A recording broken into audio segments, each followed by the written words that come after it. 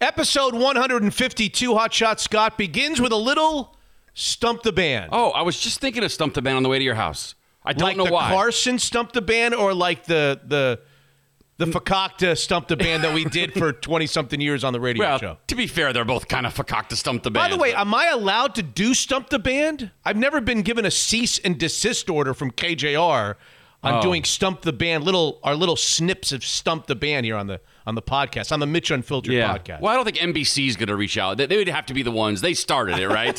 So if you get a letter from Carson's people, maybe stop. But I don't think they have any right over there. So a letter from Rich Moore, nah. I shouldn't cease and I shouldn't desist. Nah, right? Doesn't hold the same kind of weight. Would you like a little Stump the Band trivia? Of course. I'm going to give you a 37% chance of getting this Stump the Band question correct. Oh, boy. All right. It's football trivia. I've heard of football. It's a good start. There's a story in the news this past weekend about Kellen Mond. Do you know who Kellen Mond is? This is not the Stump the Band question. Kellen Mond was a Texas A&M quarterback, a very successful SEC Texas A&M quarterback, who was, I believe, this past draft, drafted by the Minnesota Vikings. He tested positive for COVID-19. Okay. And because in the quarterback's room, he was very close to starting quarterback Kirk Cousins. Right. Cousins has been deemed high-risk close contact. So has the other quarterback, or one of the other quarterbacks, named Nate Stanley. Now, this is a story because the Vikings now have no quarterbacks to practice with at training camp. Okay. So the Stump the Band question is this. Oh, boy. With Kellen Mond not available to practice, and Kirk Cousins not available to practice, and Nate Stanley not available to practice, that leaves one healthy quarterback to practice for the Minnesota Vikings as training camp continues in Eagan, Minnesota. And your Stump the Band question is, who is that quarterback? Da-da-da. Jake Browning. Thank you, sir. Yeah, see? I surprise you from time to time, don't I? 37%. Very, very good. I didn't know that you remember that Jake Browning was in Minneapolis. You know why I didn't know that you remembered? Because I didn't remember. And when I saw his name, I was like, I'm going to ask to see if Hotshot can get that straight. I was recently watching a game from 2016, the Huskies. But my DVR records every Husky football game they air. So and I was like, oh, yeah, Jake Browning, he was pretty good. What happened to Jake Browning? Who drafted him? Wasn't he terrible his senior year? It felt like he kind of got worse. Yeah, he was like better his sophomore year and then dropped a little. Which year? One of the years they went to the national championship Final 16, I want to say, 2016. I know that, but which year would that have been of his? Would it have been a sophomore Maybe his sophomore year, Yeah, him and Gaskin were sophomores, I think, at the same time. And so that's had I not looked that up, I don't know if I would have known. You knew that he was a Minnesota Viking. I had forgotten. Only recently I looked it up. But the fact that you asked me, I maybe could have done the Husky math and thought, well, somebody we all sort of know. So I kind of gave it away. A little bit, I telegraphed the pass. A little bit, I looked at the guy I was passing to. Yeah, you're no Marino. I mean, you telegraphed that thing, you know. Well, Marino could telegraph it, but you couldn't do anything about it. It'd still get in there somehow? He could tell you, I'm throwing it to him right now, and there's nothing you can do about it. Okay, fine. Lucas Hazelwood writes, absolutely love the Dan O'Brien interview from episode 151. Keep up the great work. You guys are great. Did you listen to the Dan O'Brien interview? It was great. Did you like it? Yeah, and I swear, part of me didn't want to finish listening to it because I didn't want to hear when he didn't make the team. It was just, I knew it was going to kind of bum me out, but it was fascinating to hear his take on it. There's a good ending to it. Yeah, I know there is. I just kind of wanted to fast forward that because I remember I was a senior in high school and Nike was everything, and I remember the campaign, and that was a big deal. It wasn't Nike. It was Reebok. But it was a big deal. Pump you up. It was the D Brown. Yes. Oh, I love the pump shoes. David Robinson has them too. But it was everywhere, that campaign. Yeah. So I found myself knowing a decathlete. I thought he was really good on episode 151. I kind of knew he would be because I've interviewed him before, and I've heard others that have interviewed before. He's kind of an open book. He'll tell you the whole story about his life and, failing out of college, having to go to Spokane Community College to get his life back in order, drinking too much, partying too much. Yeah. And then I'll never forget that 1992 Olympic trial where the Reebok campaign was going, and he was like the best in the world by by a wide margin. He wasn't the best in the United States in 92. Yeah. He was the best in the world by a large margin. And he doesn't even qualify to get into the Olympics because he chooses a height that's too high in the pole vault, and he goes 3 straight and doesn't qualify. He had to just jump. Like I think he could have put it at like 2 feet. Right. And just jump over What it. is he doing? I don't know. I don't know. It was interesting, though, when you said, because I didn't know that he went to the Olympics anyway. And worked. Didn't he say? As an announcer. I mean, yes. you were sort of suggesting, like, wasn't that kind of awful? Like masochism, embarrassing. Like, do you want to show your face? Oh. He was the complete opposite. Yeah. No, actually, like it made him want to get back in 1996. That's right. Yeah. And I want to see that sports complex he's opening up in Arizona. That thing sounds really, really incredible. Nice. Anyway, if you haven't seen or heard Dan O'Brien on episode 151, the former 1996 United States Olympic decathlon champion, gold medal champion of 96 in Atlanta. Nick writes, just wanted to say I really enjoyed episode 151 this morning. Enjoyed hearing Dan O'Brien talk about all of his experiences as well as the other 2 guests. But I had to listen to the episode twice just to make sure I understood it. You see, I'm a simple patron. And sometimes your complex Monday shows... Yeah. Those interviews, they really confuse me, and I much rather enjoy the dumbed-down versions on the Thursday patron shows. That guy's never going to live that down, is he? What show is that? Was that the 151 or 151P that I read that guy's email? I think, I don't know. It was the one. Must have been 151, yeah. Yeah, because I think it was the one. I remember he was talking about the 911 operator. Right. And you got about as much as you would want from her. Right, yeah. Considering that it was a patron show. Right. Like, it didn't make any sense. Yeah. So I like this. I like this email. Nick follows up on that. People will never let that go away, will they? Okay, and then there's this one. About 3 months ago or so, I found out, this is Chris. Okay. About 3 months ago or so, I found out about your podcast. Okay. I had always enjoyed your radio show. We arrived in Washington about the same time in 1994. Instead of joining in by listening to recent episodes, I started at the beginning, and I've been going forward. I'm currently at 61p. Wow. So this guy's not going to hear me read his letter for another, 10 months. Because he's 90 behind. Yeah, you'll be hosting a new podcast by the time he gets to this letter. I became a patron at around episode 32, so I have some thoughts. Oh, boy. He's got lots of bullet points of thoughts. Would you like to hear his thoughts about the podcast? Sort of. I don't know, because he's living through the transition from J-Ham to me, so I can see... He kind of is. Yeah, I can see this getting ugly for me. Because that's where he is right now. I don't know. He's listening right now to talk about the Seahawks' third game of the season last year. Right. Here are some of his thoughts. Episode 1. Brought a tear to my eye. I have done some things that I'm not proud of. I'm eternally grateful that I still have the love and support of my family. I loved episode number 1. By the way, episode number 1, for all of you who haven't heard it, it was the very first show that I felt like I had to do before I started the podcast. We've talked about it. I think you were on the text. We talked about just posting, what would it sending out? What's the word that I would be? I think reposting. Reposting? Yeah. Reposting episode 1. Because it's really hard to go back, and a lot of people won't do it that have come to the show in recent months or years as it is. Now it's 3 years. So I thought this month in August, before the NFL season starts, we'll just send it out again. Good. We'll just post it again. And people are going to look at their phones and go, episode 1? I thought it's on 152. But we're going to do that. J-Ham's going to want money for that, too. So you got to be careful with that. I mean, you're using his content. He won't even know. Okay. I love the interviews. Number 2, I love the interviews with Ben Wright and Ken Green. I'm not a huge golf fan, but these were very good. Okay, thank you. Number 3, although Hotshot's basketball and golf knowledge is not on par with Jason Hamilton's, I think he's funnier and more enjoyable to listen to. Hamilton sounded sleepy at times. Okay. A little shot at Jason Hamilton. A little one at me as well. Yeah, a little one at you. Yeah, it's fine. I'll take it. I guess this would be number 4.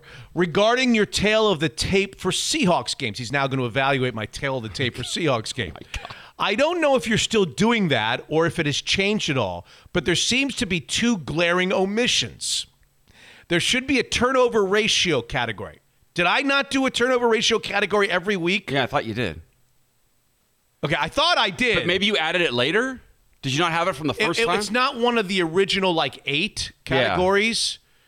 6, there's 8 offensive, 8 defense. I do it kind of as its own standalone. Right. I thought I did. I thought anyway. you did too. And there should be something to assess special teams. The former would be easy to do. I got it because I think I've done it. I'm not sure about the latter. I don't know if there's a good way to give an overall rating for special teams. He wants special teams included in the tail of the tape. Who needs someone going back and judging your work from 2 years ago? I mean, who needs it, right? Well, he took the time to write, so I thought I'd share with you. Fine. Next to the only segments and episodes I've skipped are the ones involving fantasy football, he writes. Okay.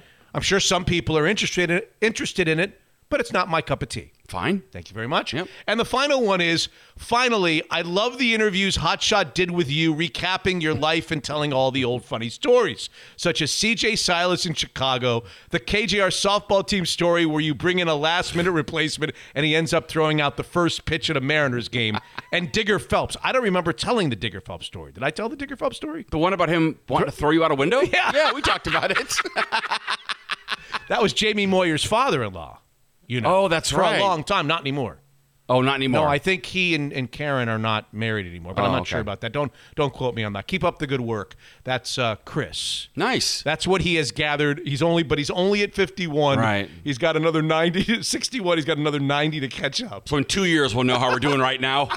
He'll tell us. I can't wait to find out. In 2 years, we're going to find out how we did in 2021. All right. The final group of best of guests over the first 1,000. As some of you know, we decided to do 3 shows worth kind of every other week during the summer. We picked 9 of our first 1,000 on Mitch Unfiltered, and these are the final. These aren't the last 3. This is just the other 3. Yeah, we haven't done them in any kind of an order. We were trying to mix sports and non-sports. Do you remember Charlie Plum? Charlie Plum. Do you remember the man who flew 74 combat missions over Vietnam before being shot down on number 75, taken prisoner, tortured for 2,103 days? Do you remember that interview? Yeah. Do you remember his personality and how uplifting and his outlook on life? Do you remember how contagious it was? Yes, I do. And I can't get over the fact that he broke his walkie-talkie on purpose on the way down to being I can't get over it. You've mentioned no that. No matter what he says. You've mentioned that several times, yes. He'll never be able to give me an answer as to why he did it. Oh, I thought we know why he did it. Well, I know, but it's not suffice.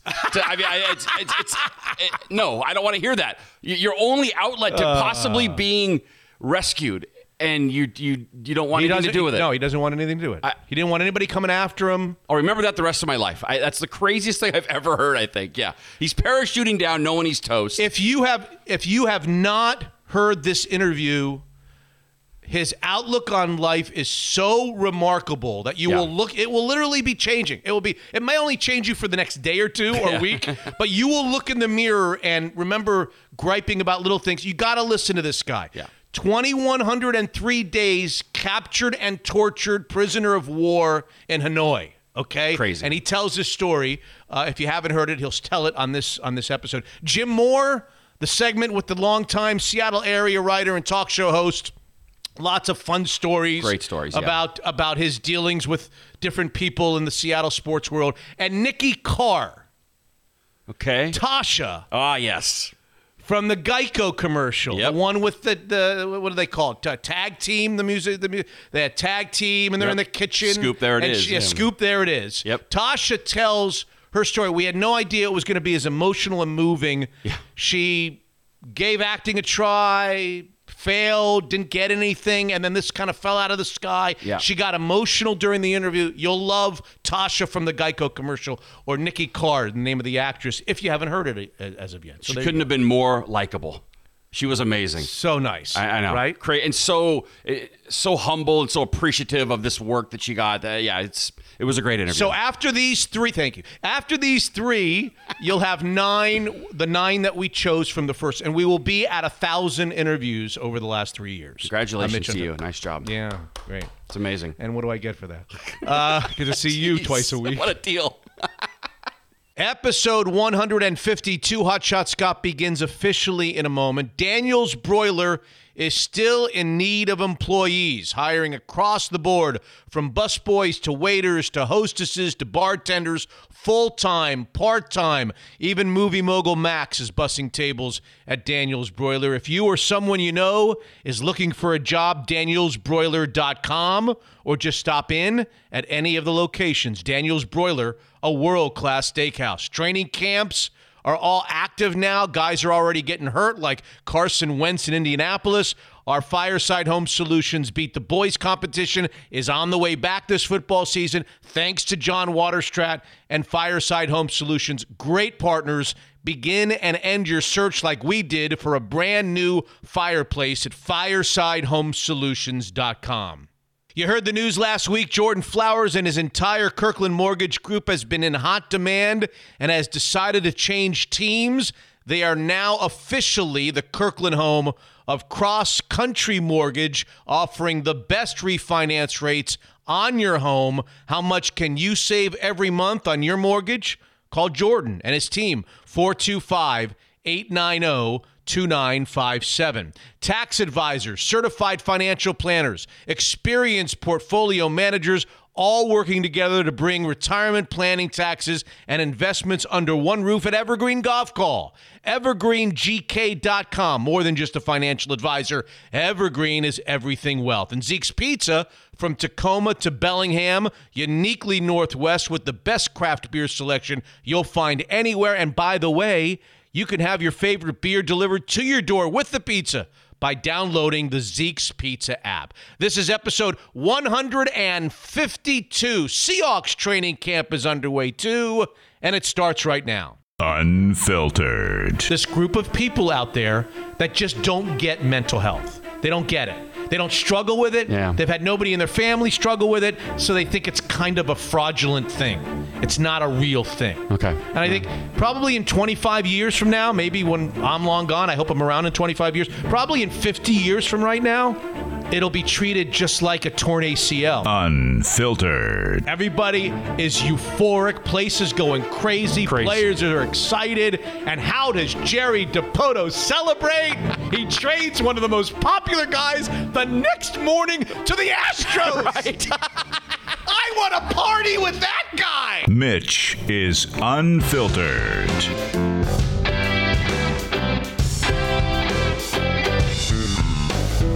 Okay, episode 152 is now officially underway. Yes. With my dear friend, that's the voice of Hot Shot Scott Soden. Somebody might be listening in the audience right now wondering, he calls him Hot Shot all the time. Yeah. Where did Hot Shot Scott and when did Hot Shot Scott get that nickname? Well, back in grade school, my PE teacher, Mr. Craig Bafus, who I think is still alive, actually, used to call me Hot Shot Scott all the time, and it really annoyed me. Yeah. I don't know why it bothered me. I didn't know that. So he was the first, but then I get into I started interning at KJR. Nobody was calling you Hot Shot when you were interning at KJR. I didn't like it in grade school, and I felt like it was condescending. Didn't like it. Yeah, well, it is. It is. But it's worse in radio because people think I gave it to myself, which is awful. Well, you kind of embraced it because now you call yourself Hot Shot on Twitter and on social media. And now, I was 12 years ago. It's kind of like the fish. The fish has determined now that he's the fish. Yeah, he's got little poker chips with his face on them. Of course, he's got little logos. Yeah. Right. So I start interning at this radio station called KJR in Seattle, 950. Uh-huh. And I start running the board for a guy who's new to town, Mitch in the midday. Ooh. Yeah. And for some reason, you just looked at me and said, Scott, Hot Shot Scott, kind of like joking around. And then you told me about the story about a guy who called himself that at Syracuse. That's right. And that's kind of what it reminded you I think his name was Scott Bergstein. I think that was his name. Okay. He was at Syracuse. He was a Hot Shot DJ. Oh, he was? He was like the number one DJ at our campus radio station. You guys had like power rankings on who the best was? I mean, how do you know he was the number one? In Phil Steele's college football preview magazine. And he called himself Hot Shot Scotty Burke. Yeah, so now he gave it to himself. That's obnoxious. I think. I don't know that for sure. You'd have to ask Kevin Martinez. He would know that. Okay. From the Seattle Mariners. He would be able to tell you better than, or Kevin Martinez, as we used to call him. Now he's Kevin Martinez. Uh-huh. But Hot Shot Scott. So that for some reason when I saw, it's not that you look like him. Yeah. You never looked like him. Right, you would have said Brad Pitt if we were doing that. No, because he was a really handsome guy and right, very cool. No, but I don't even know why. I guess I was going through a phase where I was nicknaming people like the Fish, Jeff Aaron, and this guy and that guy, and your name was Scott, so I say, hey, Hot Shot Scott. This is how I knew. And it stuck. Well, this is how I knew I was in trouble. I was only there for like a few months, and I see Brian Wheeler. Yeah. He goes, hey, Hot Shot. I'm like, oh, my God. Brian Wheeler's calling me Hot Shot now. Now I know it's over. Forget it. It's Hot official. Shot. And there it was. And that was what year? 1990? 95. 1995. And then when I went So you've had the nickname now. Well, If you go back to your teacher, you've had the nickname a lot longer, but that's 5. I can do the math. 26 years. Yeah. Since 1995. And when I went to Cube 93 after leaving you, it was a big debate on whether they should call me that or not. Oh, and did they? I've asked you this. Did they or did they not? They did. We decided that I have a little name recognition, and so let's just go with it, I Rob guess. couldn't have been happy. Rob Tepper couldn't have been happy calling you something from other people. He didn't like it. He had trouble with it. It would be hopscotch or hot something. Yeah, he would always like tweak it on purpose. Yeah, he didn't like it. Because he didn't come up with it. Probably. If he had come up with it, he would have liked it. He would have loved it at that point? Course, okay, gotcha. That's the way everybody is in radio. Yeah. Yeah. I mean, nothing's original in radio. Well, yeah, I mean, Howard Stern, if you ever turned on a microphone, he invented that. So, it's like, yeah, nothing. He did everything first, if you haven't known. Well, I'm here with Hot Shot Scott on episode 152. Real quick, I just want to tell you that, remember I recommended that Paul McCartney series on Hulu? Did. You have recommended so many things that I need to now live. Yeah. Let's put it this way. If I tried to watch everything that you've recommended, Chris, who's on episode 61, would beat me right to 150 before I would get through all the TV shows that you have. I know you have things like senior golf to watch. I'm sorry to get in the way of that. I mean, I know you can't find time in your schedule. First of all, it's called Champions Golf. Oh, sorry. Not seniors anymore. Because they're all champions, yes. And second of all, I happen to be a senior. That's true. Those are your people. So I'm watching people of my ilk. People you went to high school with. Anyway, people have... some are younger than me that are playing Champions Golf. Yeah. A lot of people have reached out and said they loved it. My therapist on the phone. So if anyone has Hulu and they want to watch this Paul McCartney I want to do it, but I don't know. I think we have Hulu, but I'm not sure. Okay. Well, you probably do. Does everybody have Hulu? Or do you pay for that? No, but you have 2 teens, and I'm sure they bought it at some point. You don't even know. That'd be my guess. How much do you think? I don't explore this, but if I went and I explored how much a month we pay. Yeah, you don't want to explore. For all of these streaming services and whatever this Xbox Live is. They tell me they only do it once a year, but I swear I'm getting that $100 charge a lot more than once a year. It does feel like that. Like I'm like, again? I just did. Did I just do this? I swear to you, I have a website that I don't really use anymore, but I still pay for it because I want to keep the names. ScottSoden.com. No, Hot Shots. Well, I think both work actually, but I swear to God, it's every 2 months they call for, or like that. And I actually wrote it in my phone to make sure. Okay, it's June 13th. So when they ask me again, I'm going to check. And if it says February 13th, I'm going to fly down to Arizona and beat someone's ass at GoDaddy. So yeah, I pay for Xbox Live. I never use it. I mean, who knows, right? What if we all canceled? And I don't want you to do this because Mitch Unfiltered patrons, I don't want you to do this. Yeah, right. But what if we all canceled what if we all just sat down and decided we're going to cancel all of our platforms. Not platforms. Subscriptions. Okay. Anything that you subscribe to. Anything. TV. Cable. Anything internet, any insiders, except for Mitch Unfiltered That's patrons. Right. Yes. What if how much money would we all save if we just decided we're going to sit down with our bills and anything magazines, anything. It's crazy. Anything you subscribe to, you cancel. Is a cell phone a subscription? You'll have at least enough money for some extra Starbucks coffees each month if you did. Cable alone is like $250. Well, it's cable and internet. Sometimes it don't work so well. Yeah, right. By the way, you should call for a credit on that. On a side note, no one knows what we're talking about, but they will credit you for the time it was down. It was down for like 2 hours. You'll get a credit. I'm telling you, if it's $5, take it from them. You pay enough every month. I know, and people. I've said before. I've got the Dish. I've got the DirecTV you have rolling. both. That's crazy. I've got Infinity. I got 2 phones. I got landlines. I feel like at this point I can't get rid of the landlines because I'm Mr. Landline. People know me as Landline. Somehow I think I wouldn't be able to keep it a secret. Somebody over there would like put on social media, hey, Mitch canceled his landlines. I hate to break it to you, but it's not really a landline, so you can go ahead and get rid of it. It's internet-based. So, it's not really a landline. Because when your internet went down, that phone didn't work, remember? It's not like you have like a telephone. It's not like what we had in the 80s. It's not like Green Acres where they went up on the thing. That's right. It's not quite like that. Remember they went up on the pole. Is that too? No, I know what you're talking about. The reference, they went up on the pole to make a call. Yeah. So, you don't really have a landline. I hate to break it to you. So, you're already off the hook a little bit. Nobody cares anymore. Off the hook. That was good. Yeah, thank you very much. That was very good. That was only I unintentional, meant but that it. was Yes. very good. Anyway, watch the Paul McCartney thing. If Paul you're into McCartney music. on Hulu. Yeah, okay. it's him and Rick Rubin. They have the master tapes, and it's so cool to watch them listen to it.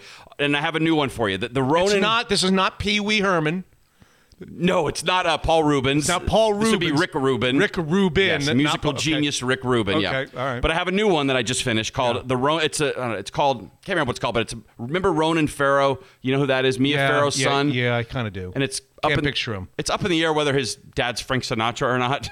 Considering he looks exactly like Frank Sinatra with the big blue eyes. Really? But he says the math doesn't work out. I'm not so sure. Anyway. Yeah. He's like this investigative journalist. If Ronan Farrow ever sends you an email, delete it then I don't, and move.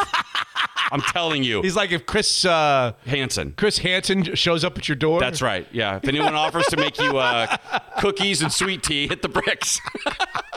But cookies and sweet tea. Yeah, it's always cookies and sweet tea. I'd rather a boba tea, please. Yes, right. Yeah. Anyway, it's really good. And it talks about he's the one that broke the Harvey Weinstein story. Really? See, I don't know. I thought he was. No, I'm not picturing him then.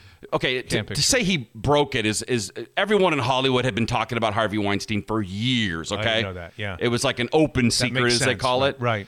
But nobody wanted to touch it because he was so powerful. Yeah. Like NBC literally killed Ronan's story. They said, no, we're not doing that. NBC, even though NBC News has come out and said, why was everybody it. scared of Harvey Weinstein? Just because of I understand that he was a movie mogul. Yeah, he was a big player.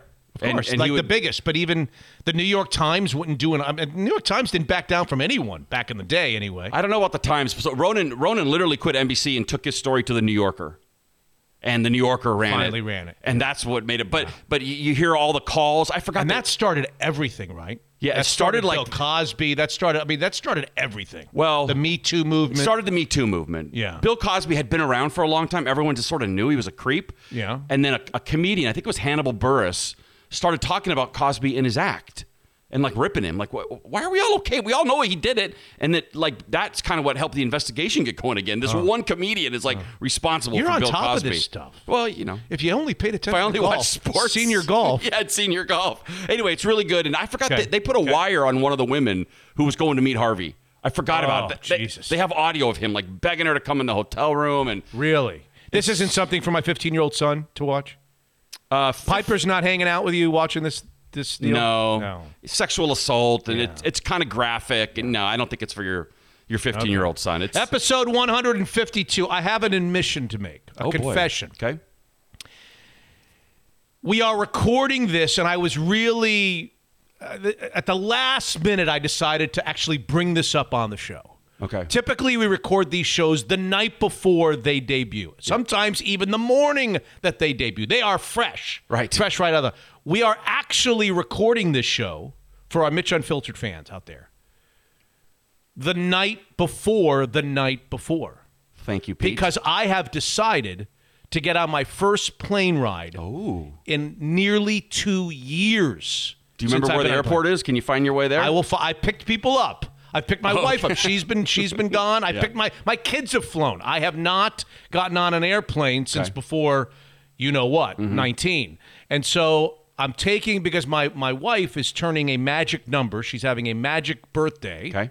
And we were supposed to, as you recall, have a family trip to Europe. Our first trip. Oh, that's right. This is the time we were going to be 3 weeks in Italy and France and London and Germany. We were going all over the place. Yeah. Because I said to her, "Where would you like to be on your birthday?" I'm not allowed to say the number. She looks great for 30. She looks great for 20. Yeah. And she said, "I want to be."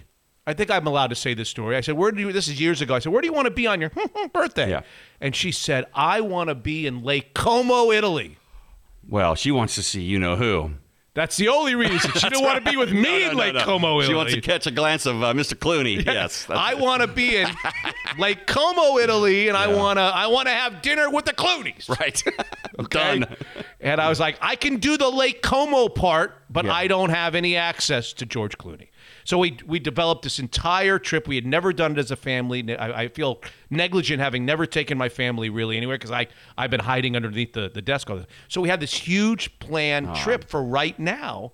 And then ultimately we had to cancel it, or we decided to cancel. I guess we didn't have to cancel it, but it would have been a tough trip to take with all the different regulations and testing and quarantining and everything else. So I'm taking my wife on just a little 2 or 3 day trip that we're leaving on the Sunday.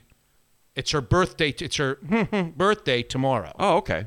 So we're doing this on the night before, and I find the night before we normally do it, and I find myself swimming in stress over this. Really? Yeah, because I'm afraid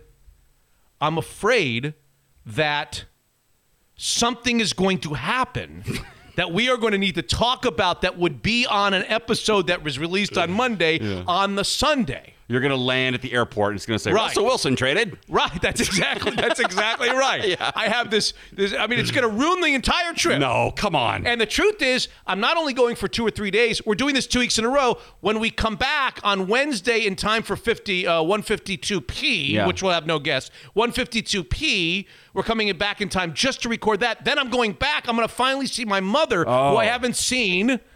It's her birthday. Oh, wow. She's turning 87 years old. So I'm doing it again, flying out on Sunday next week, which means we have to do it one more time, the Saturday night recording. And so you might wonder, why am I bringing this up? I didn't have to bring this up. You didn't have to say anything, Mitch. No one would have ever known. Well, you're covering yourself a bit, though. Well, I have decided to give you a list of requests that I have of things that I don't want to happen on Sunday. Okay, gotcha. So I've put together a list of requests, if you don't mind, to start episode 152 officially. So here's my list of requests. Okay.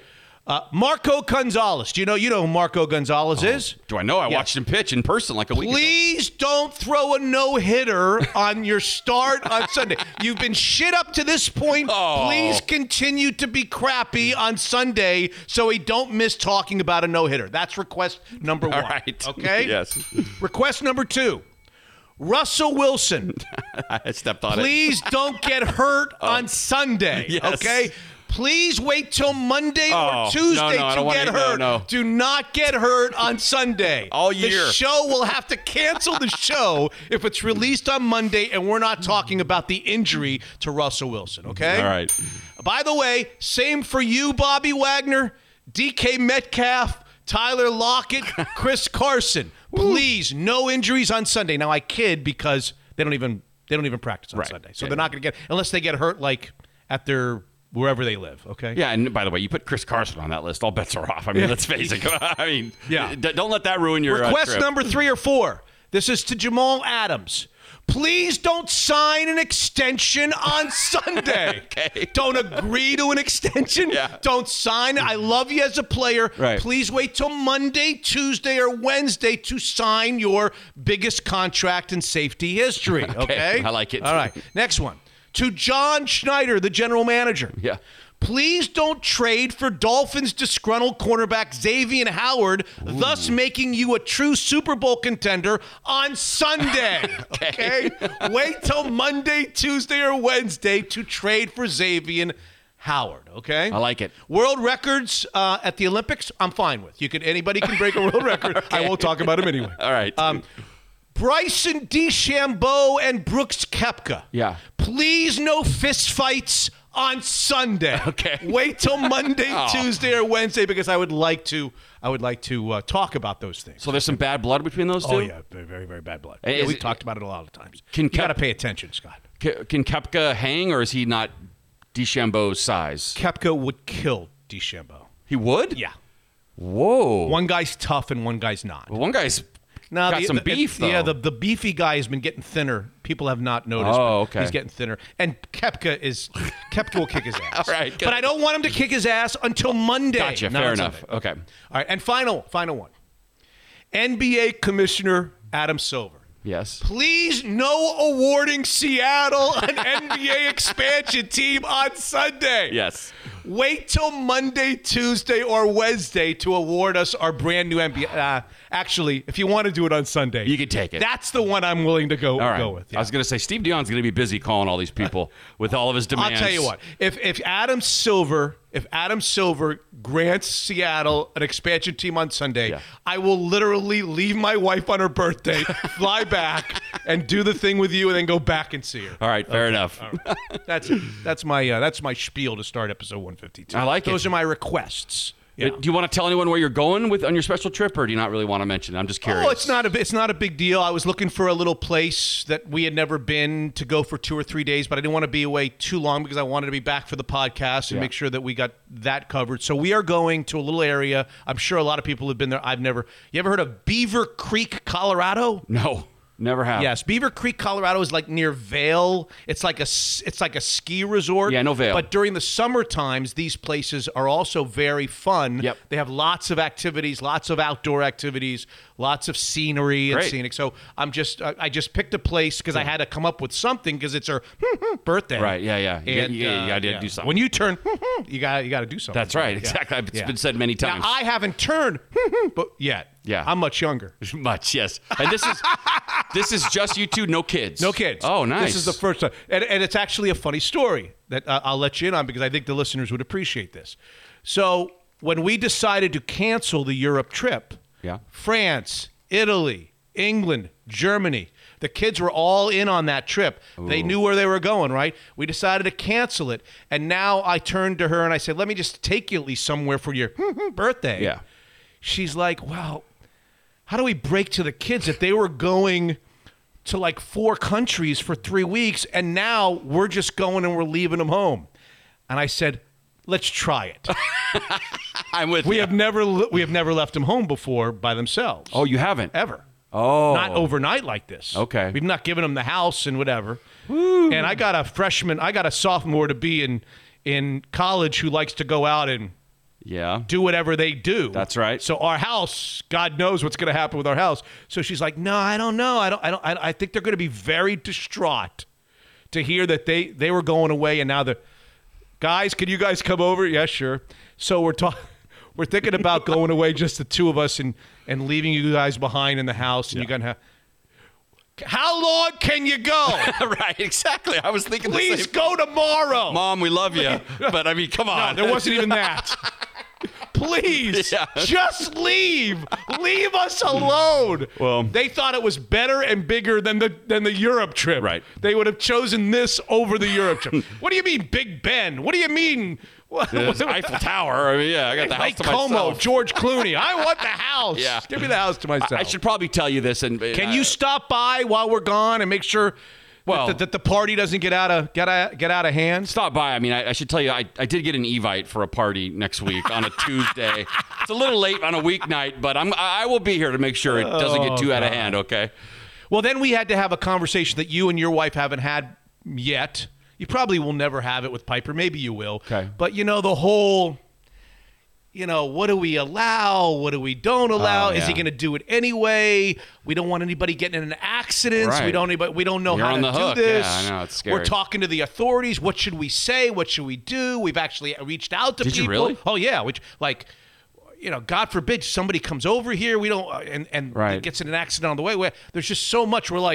We're going to be paralyzed with fear during these 3 days that 2 things are going to happen. The Sonics are going to be awarded to Seattle, and something's going to happen here. Yeah. Yeah. You're going to work yourself up so much. We're really worried about that. So you're probably not even going to go. You're going to work yourself up so much about what's going to happen when you're gone. You'll just get to the airport and just come right back. So I gave the 2 boys, now one is 19, one's about to be 16, and there's a rivalry, and they love each other, but they fight. And I gave them the one rule, which I love, which is now here's the one rule. Okay. Neither one of you can do anything in the house or invite anybody over without the other's permission. But so now each one of them has veto rights. And the little one is like, oh, baby, I got veto rights. But he's like a nice kid. He's not going to get in the way of his brother, is he? The little Okay. He loves the veto rights. Really? He will parlay the veto rights into something for him. Trust me. Max is. I'm an adult. What are you talking about, kid? I can do whatever I want. Yeah, I don't know. That may be trouble. Yeah. But I mean, so when I was in high school, I lived with just my dad for a couple years. My mom moved out. And I wasn't into parties. So my point is, my dad completely trusted me. I had no curfew. Because he just kind of knew we don't have any curfew. Yeah, so you kind of know who your kids are, right? I mean, they're nice kids. Yeah, that doesn't mean they don't make mistakes. Yeah. And certain mistakes, you don't want them to make as nice of kids as you think they are and as grounded as you think they are and knowing right from wrong as you think they are. Kids are still kids. Yeah. And you don't want them to make that one mistake that is one that you can never live with for the rest of your life. Yeah. That's the issue. Okay. I'm not worried about the little mistakes. I'm worried about somebody getting hurt. Right. And I don't want anybody getting hurt on my watch anyway. Right. So we're a little concerned about that, but this is the first time. It's the first time. The house is theirs. The food's she's downstairs right now cooking I'm like, we're going away for 3 days. They're just gonna I gotta cook Tuesday night's meal. Hey, this is Wednesday afternoon's lunch. Right. This is Tuesday morning's God. breakfast. Yeah. I'm like, she's going to the store and putting notes all over the house, the whole thing. I saw the Costco run she went on before he went away to college. It's surprising he's not 300 pounds, that kid. I mean, won't stop feeding him. Little sticky notes. Yeah. Oh, yeah. Here's some healthy choices. Oh, God. You realize he lives alone, right? Essentially, 9 months out of the year, he somehow manages to get food. I think they'll be okay. Maybe I'll just kind of do a drive-by, just to see if a mannequin comes flying out of the window, or if the house is still still there. Yes. All right. Oh, God. Yeah. All I have in my mind is what's the Vince Vaughn movie? Well, there's a lot. The college. Old School. Yeah. Where he hires Snoop Dogg. I got Old School in my mind. You hired Snoop Dogg? Look, I'm worth $2.5 million the government knows about. You think I'm going to hire a college alt-rock band for this? Come on. I love that movie. Oh, God. Anyway, that's that. All right. Anyway. Yeah, I guess in the first segment, we should talk about, I don't know what we want to talk about. We could do Seahawks training camp first weekend. Well, people have been hitting me up about the Mariners, too. People are on fire. Mariners, you want to do the Mariners? Yeah. We can skip the Seahawks and come back to the Seahawks. Well, the Mariners are winning baseball games, and they're in the process of playing a baseball game as we speak, which isn't typically the case. They had an interesting week. We talked a lot about this on 151P, where they made the trade right after one of the most gratifying come-from-behind wins in the history, or at least in the last 15 years of the team, the Grand Slam home run by Dylan Moore. The night after I was there. I missed it by one game. Right after that, to celebrate, Jerry Dipoto traded one of the most popular bullpen guys. That was the way he celebrated, and everybody was pissed at him and so forth. By the way, a good follow on Twitter is Kyle Seager's wife. Oh, really? I think her name might be Julie. Julie Seeger? Don't hold me to that, but his wife. Yeah. She says some pretty funny stuff on there, and I think she said something about that trade and then deleted it because then she just sent out the emoji of the zipper across the mouth. So I think she lets it fly. Yeah. And she said something funny. She said, this is living on the edge as a Major League Baseball player's wife. I'm doing a Costco run on the draft deadline. Because he could be gone the next day and she's buying all this food for the house. So I thought that was kind of funny. Well, Kendall Graveman is the guy. Yeah. And he had pitched in that game on Monday where they came from behind and won the game on a Grand Slam home run. And then he was traded the next day and everybody was mad. The players were mad. The fans were mad. How can you do this? How can you trade your best bullpen guy? And Jerry said, just wait. Wait till the deadline, see what else we're going to do. This is not just in a vacuum. We're going to do other things that might explain it. Well, he did. Now, I'm assuming that he had this plan and he didn't just quickly go out and go get some vegetables or something really, really quickly because he saw everybody was pissed. He went out and he got a guy by the name of Diego Castillo. Yes. From the Tampa Bay Rays, their closer, who the Seattle Mariners now have club control over for the next 3 years. He has 14 saves. He's got comparable numbers to Graveman's ERA is out of this world, so nobody's ERA is as good. But This guy's really good. He has pitched in the postseason. He has pitched in the World Series. He has some legitimate experience, and I guess he's going to become the new Mariners closer. So now it doesn't make the Kendall Graveman thing look too bad. On the flip side, the trading deadline came and went back on, I guess it would have been Friday, and they didn't do anything else. And he announced on some radio show that he had been approached. There was a lot of interest. He was wheeling and dealing for some bigger names, some hitters, some pitchers, whatever. Yeah. And everybody wanted, you guessed it, Kelnick and Rodriguez or Gilbert or Kirby or Emerson Hancock. They're prize prospects, which has led to their organization being ranked in the top 5 or 6 in all of Major League Baseball. Yeah. But he wasn't trading those guys. Okay. And so the teams that wanted, he could have gotten this starter for the Minnesota Twins that was available and got traded, who would have been probably their number 1 starter or number 2 starter for the next year and a half. But they wanted Julio Rodriguez or whomever. Right. So he decided, which I, by the way, agree with for now. Yeah. That they're not close. I don't think, even though they're 7, 8, 9 games over 500, I don't think they're legitimate enough offensively to go trade one of those big name prospects now for a guy to come in, because I don't think they're going to go anywhere this year anyway, and probably next year. It doesn't feel like they're a starter away from making a big run, so why mortgage the future a bit? But here's the thing. When you think about it, there's really going to be no way to get to the level of these teams spending the Dodgers. Right, I know. Spending $275, $280 million, $300 million. They're spending $85, $90 million, the Seattle Mariners. The truth of the matter is, while I agree with Dipoto for not doing it now, there's no way to get there as the Mariners. You can't get there until such time as you trade. You're going to have to trade one or two of those guys, ultimately. It's just maybe not now that you do it. Maybe it's this coming off season or next year at the deadline.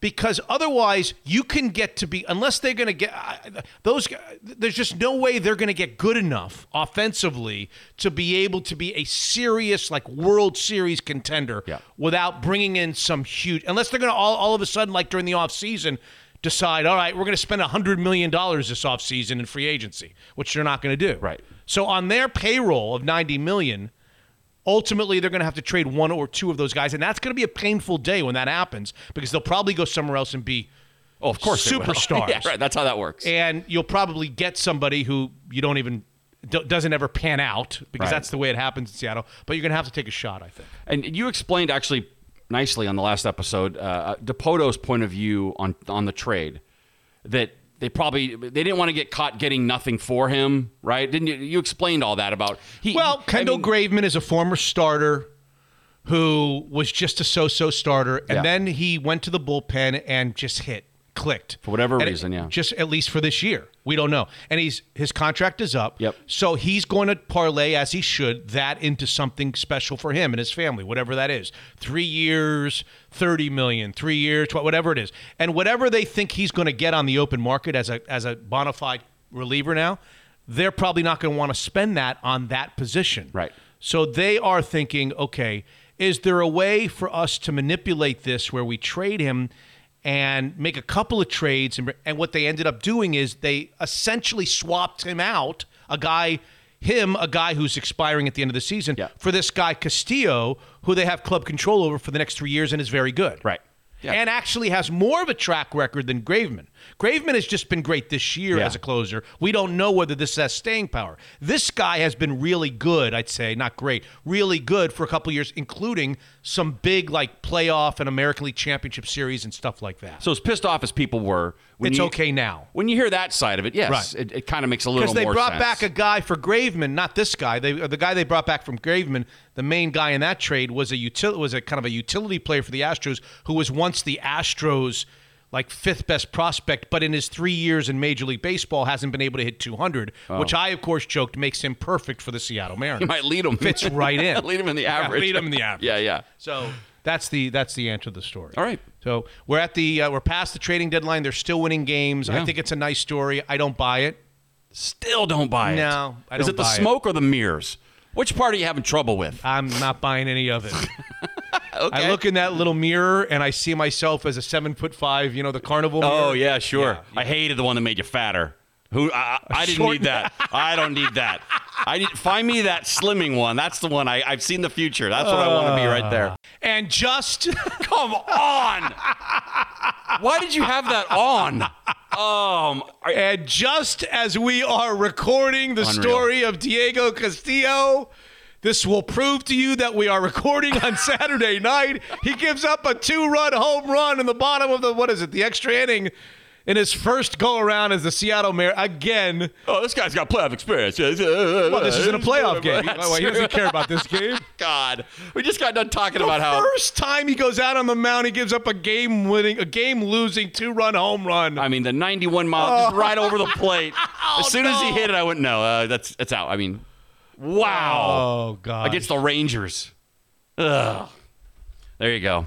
It's all right. All right. Maybe you're right. You said you don't buy it. That comment is aging nicely.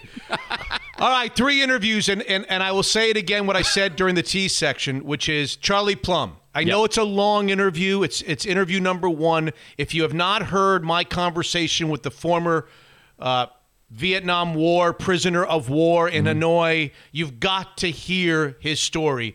He will move, even if you're the most emotionless guy in the universe, he will move you. His story and his outlook on life will move you. So get on a treadmill, go for a walk, go for a ride. You got to hear. Just trust me on this. And if you don't like it, if I've given you a false sense of what's good, then money back. Your money back. It's a money back guarantee. Can't miss. Okay.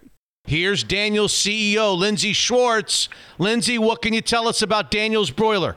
Yeah, Mitch, we're super excited to be at 100% capacity finally. The summertime's always a great time of year for us, so it's a really exciting time. Now we just need more people to come to work. Now that we've got the expanded demand, we need more team members. Now, hold on a second. I hear you have a new all-star busboy at the Bellevue location named Movie Mogul Max. How's he doing? And tell us a little bit about, more importantly, the positions that you have available and how people go about applying for those positions. Yeah, Max is doing a great job, and everybody likes him, which is surprising, based on who his dad is. But, he's doing great, and, we need more hardworking people like him out there. We've got lots of opportunities at every location, whatever people want to do. There's jobs in the kitchen, front of house, servers, bartenders, bussers, front desk. So really, it's anything, and we've got part-time, full-time, looking for people who just want to come and get some shifts during the summer or make a career with us. Anything goes right now. DanielsBroiler.com. And tell us about the old-fashioned mixer on Amazon. How's that doing? And I understand there's maybe an expansion of sorts. Yeah, it's been amazing, the success that we've had with the old-fashioned mixer on Amazon these past few months. And we're launching 3 more varieties, a whiskey sour, a Kentucky mule, a lavender martini. Those should all be up on Amazon any minute if they're not already. And also you'll be able to now find them on the shelves at all of the QFC stores. Okay, so great news from Daniel's Broiler, and they are looking to hire for all positions, full-time and part-time positions. Go to DanielsBroiler.com and click the employment tab. We love Daniel's Broiler, a world-class steakhouse. Unfiltered.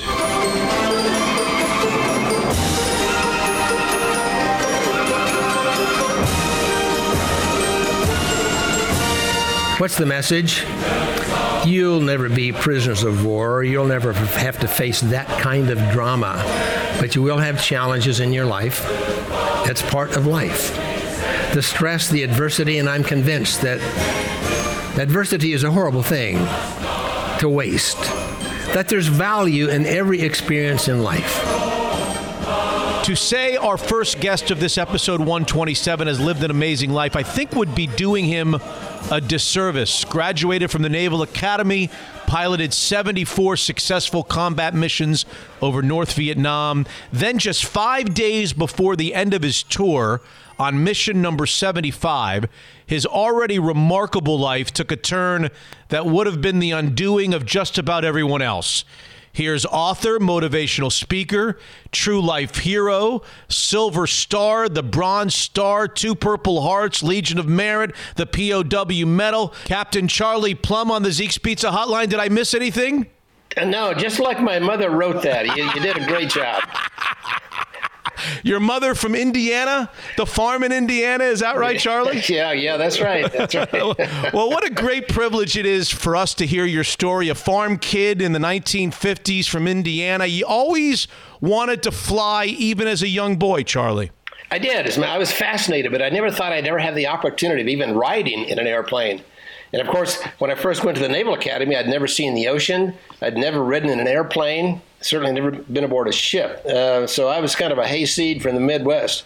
When did it become flying an airplane to protecting our country and being a part of our armed services, our armed forces? Well, I was a pretty patriotic kid, Boy Scout, and marched in the band and all that stuff. So I was, and of course my father was from the greater generation, and so I was a flag waver from the beginning. Mm-hmm. The pilot start.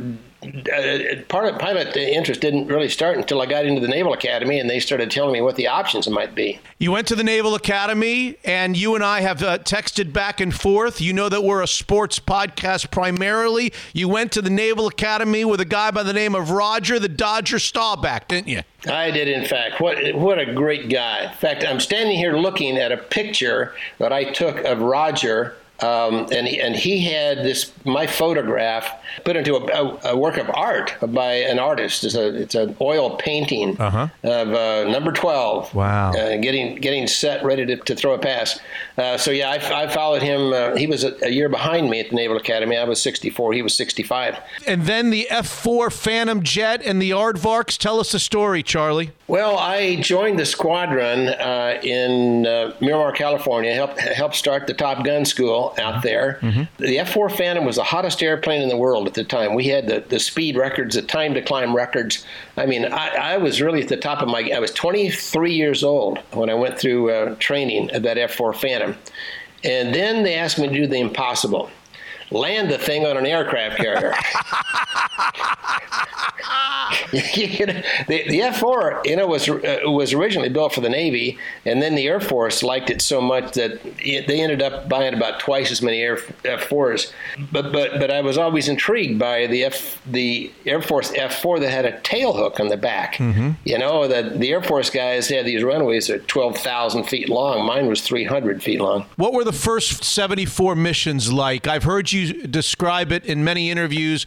You were young, you were aggressive, you were confident, you were bulletproof. No close calls in those first 74? Oh, I had a couple of MiG fights. I had a little bit of combat experience with them. I'd been hit before by flak artillery from the ground. Mm-hmm. I'd been shot at with missiles. Several times, so there were some close calls. I brought that airplane back with a bunch of holes in it a number of times, but 5 days from the end of my tour, and I'd escaped all of those tragedies, and we'd lost about a fourth of our squadron, pilots and killed or captured, and I had escaped all that. In fact, I remember the night before I was shot down. We had a little conference in the ready room, a bunch of telling lies and laughing and scratching. Mm-hmm. And one of the guys was kind of a technocrat. He would show up with his handheld computer. He had prefigured the probability that any one of us would be shot down and captured the next day. Wow. Real popular guy. So he shows up that night, and what were the numbers? What were the? Well, he had me pretty well. He'd say, "Hey, Fred, you got a .096, Charlie. You're looking pretty good, or an 0.3." And so we laughed and laughed about this. It was a joke, that any of us would be shot down and captured the next day. Well, I don't know why. The conversation took a real serious turn, and we began asking each other, hey, what if you get shot down and captured tomorrow? What if you get shot? To a man, as I recall, there were 7 macho, young, virile, bulletproof fighter pilots admitted to the other 6. Hey, guys, I've heard about the treatment, the disease, the torture. If I'm shot down and captured tomorrow, just send my stuff home because it's a mountain too high to climb. Mm. Every one of us, the night before I was captured, thought that it was just going to be so terrible that we'd never make it. Mm. And then May 19th, so that would have been May 18th. That was the 18th of May. And this is the May 19th, 1967. By the way, I was 6 weeks old on May 19th, 1967.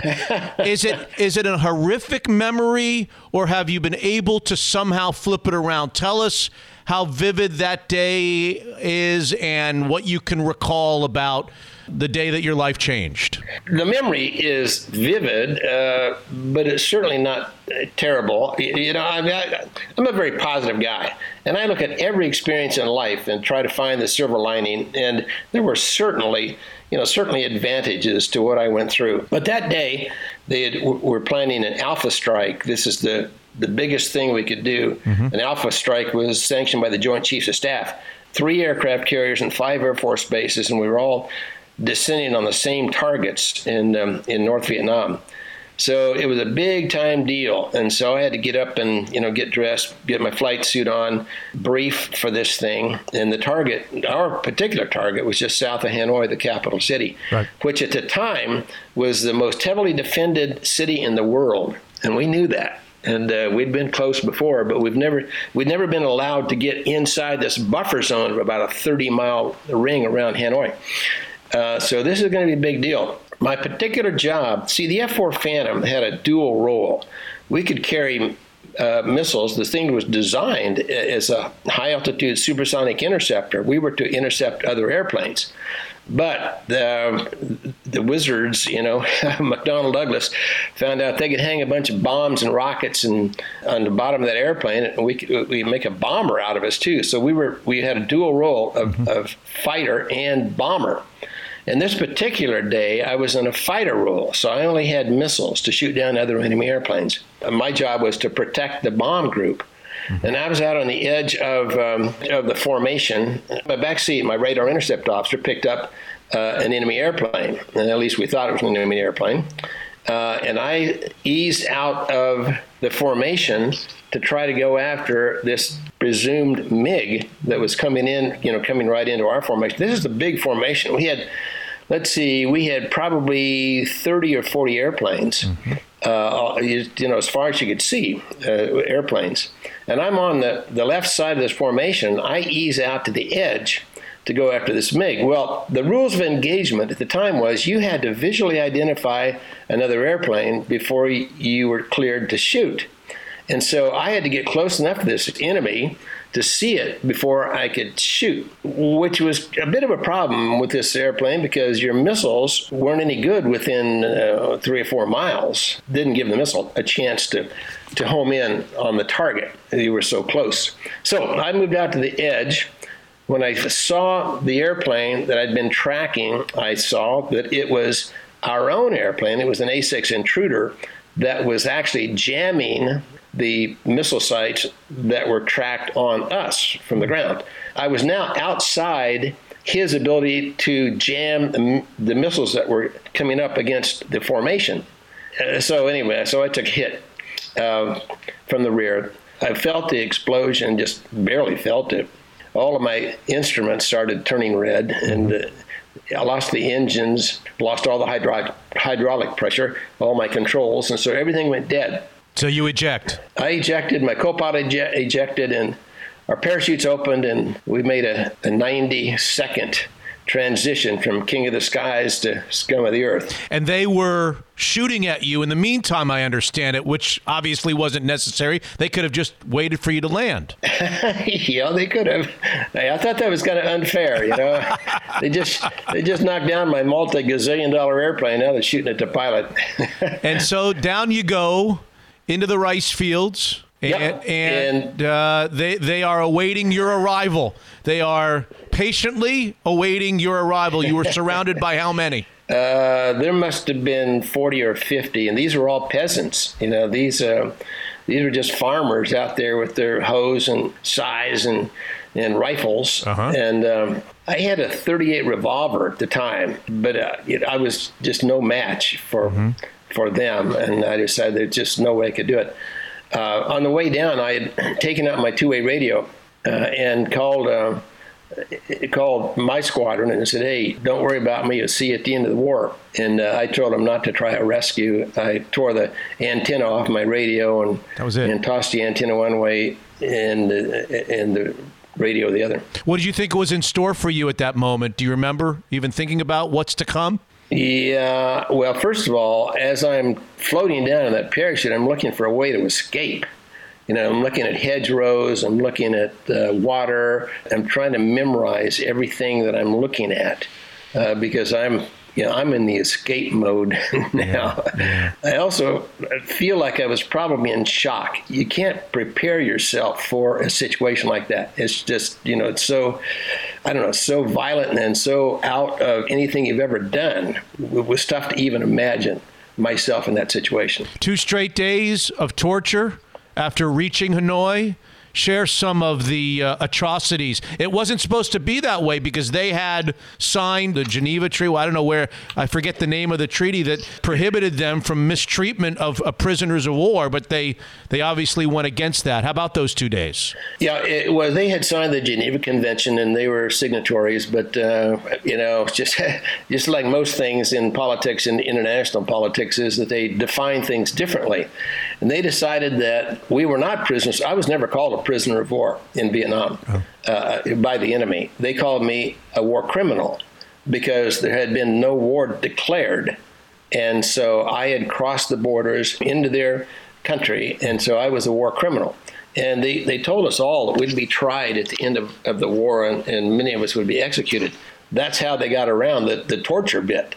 I was tortured for 2 days, mostly military information, but even more than that, political propaganda. It was really, really interesting that their whole focus was to get propaganda from us. They wanted us to write letters to the president and the Congress and the senators and tell them how wonderful communism was and how terrible capitalism was. And, wow. And that's why they tortured you? Yep. Really?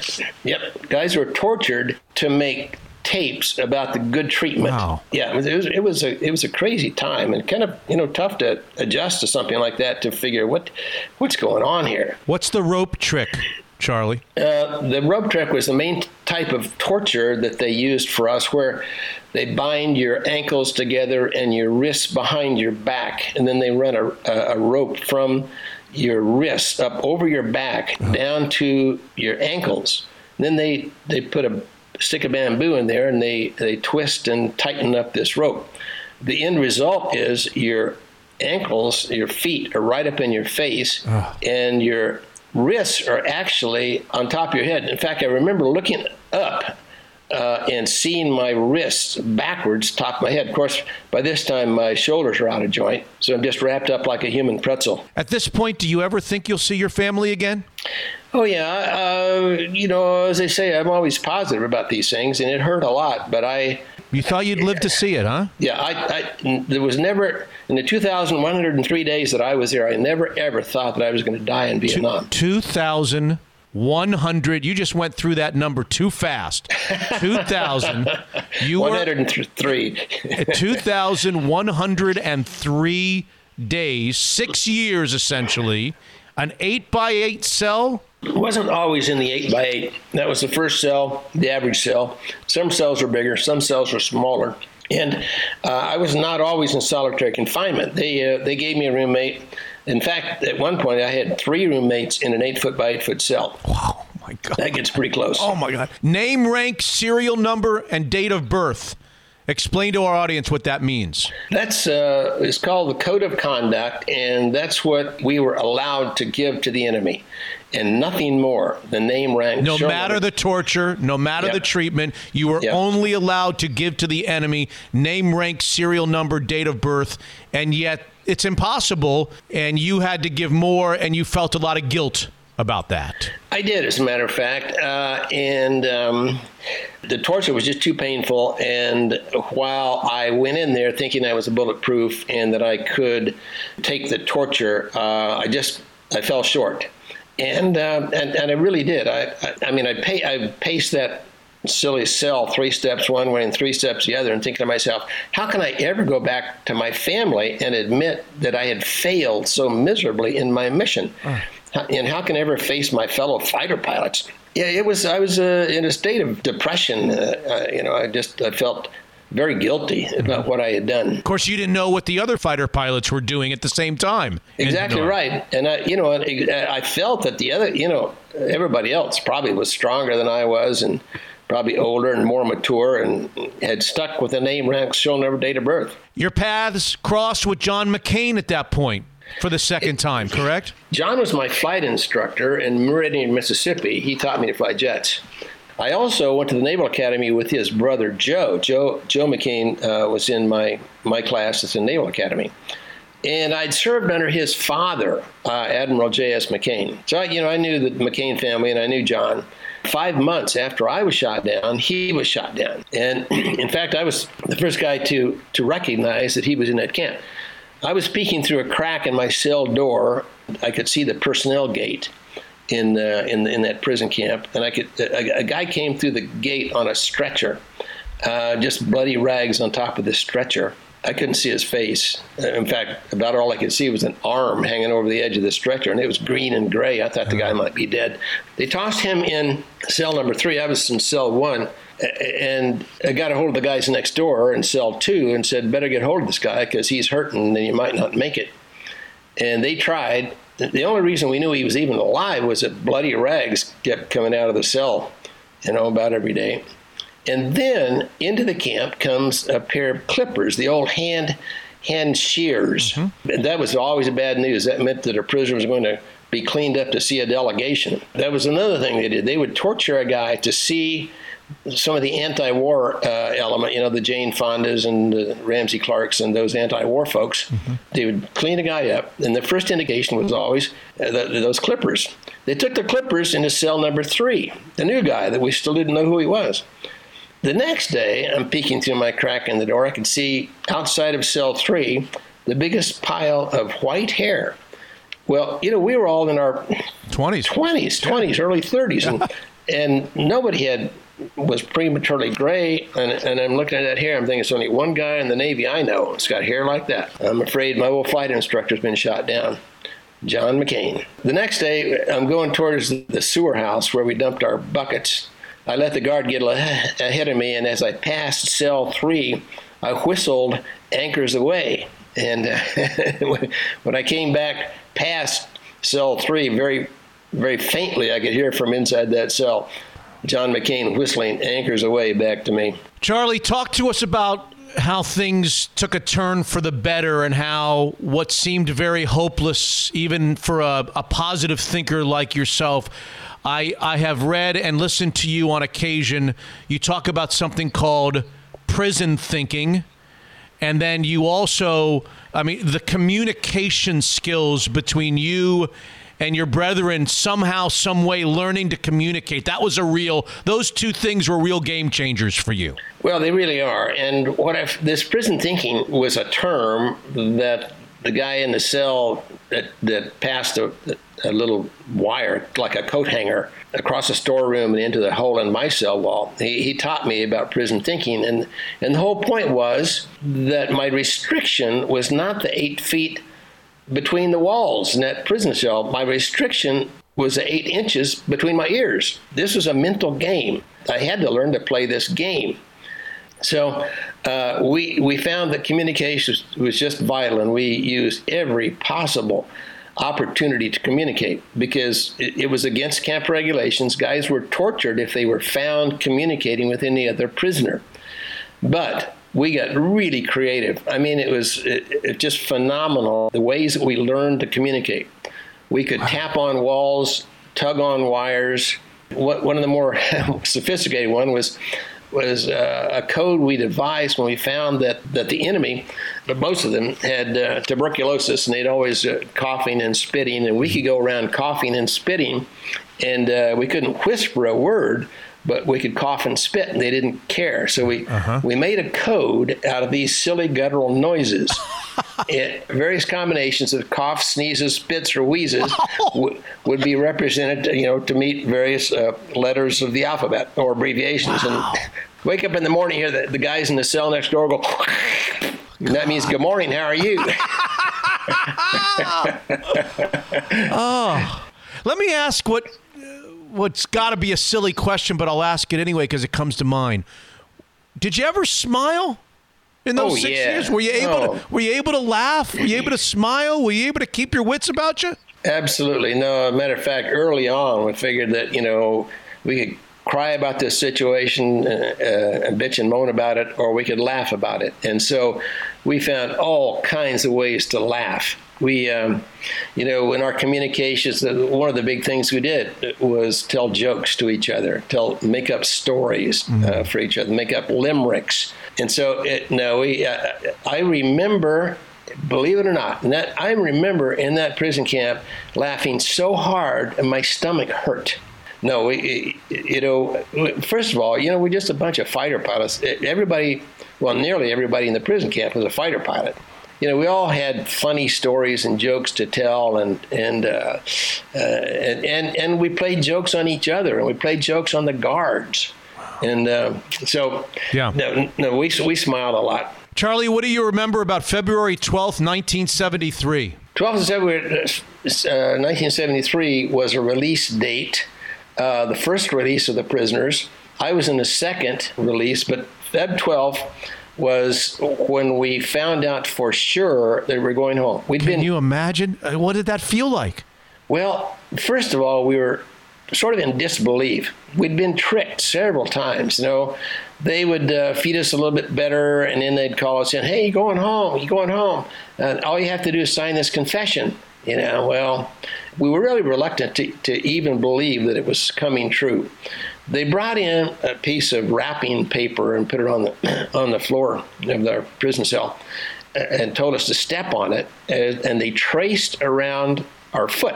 We didn't know why. They were going to make some leather shoes for us. We hadn't had a pair of shoes, for 6 years, and suddenly they're going to make some shoes. That was sort of the first indicator. Then, the 12th of February, they brought in some trousers with a real zipper. I ran that zipper up and down. I couldn't believe it. I hadn't seen a zipper in 6 years. The little things. Oh. Yeah, the little things in life. By this time, with our communication, it was so strong, and our leadership was so strong that we had our own set of rules in the prison, and one of them was the order in which we were to go home. That we were going to make sure that the sick and injured guys got out of there, the guys that needed American medical care, and then the enlisted. There were very few enlisted guys, and then the officers by date of shoot down. The guys that are in there the longest got to go home first, and that made a lot of sense. Well, the 12th of February came, and they decided they were going to decide who was going to be released first. They were going to release the healthiest guys, who were the guys who were shot down just in the last few weeks or months, were still fat and healthy. They're going to send those guys, and then they're going to send the rest of them. And so the planes were there to take us home. Treaties had been signed, and we were to go. And we said, no, we're not leaving this camp until you send the sick and injured guys home. Wow. And then the enlisted guys, and then the officers by shoot-down date. What percentage made it out of the prisoners of war? There were about 1,600 guys shot down and known to be alive on the ground. There were 591 of us came home. Mm-hmm. That statistic is somewhat skewed because most of the guys who died after they were alive on the ground died on the trip into Hanoi. The war was all over North Vietnam and Laos and Cambodia, and there was a lot of jungle and a lot of mountains.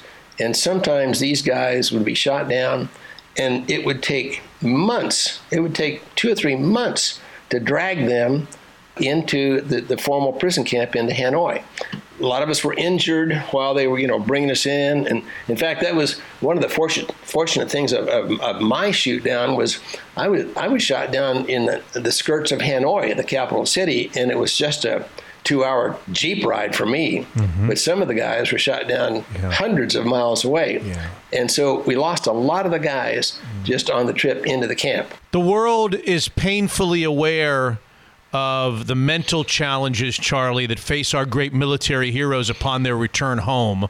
I can't and I won't even begin to imagine what a 30-year-old man felt in 1973. I think you were about 29, 30. Yep, I was 30. After being an Hanoi prisoner for 6 years. How did you adjust to the world? How did you accept being back? Well, first of all, there were a lot of changes between 1966 and 1973. When you go through changes like that a day at a time, you don't really recognize the change. But having been shot down like Rip Van Winkle and not knowing what was going on in the States, because see, we never knew, who won the World Series, who even was the president at the time. And in fact, a lot of us said we were really interested in the astronaut program. They gave us this propaganda, from the Russian news primarily. A lot of the guys wouldn't even read it.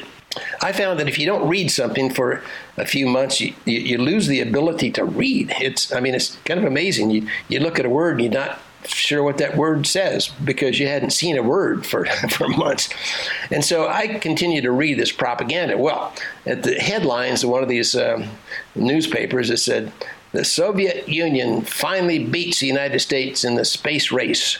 It said, "Not since Sputnik 1 has Russia been farther ahead. We've sent vehicle to the moon, gathered samples, taken pictures, blasted off, returned to Earth, and unlike the United States, we didn't have to put a man aboard to control the vehicle." And that was the first we knew, and this is like 6 months after the moon landing, that we'd put a man on the moon.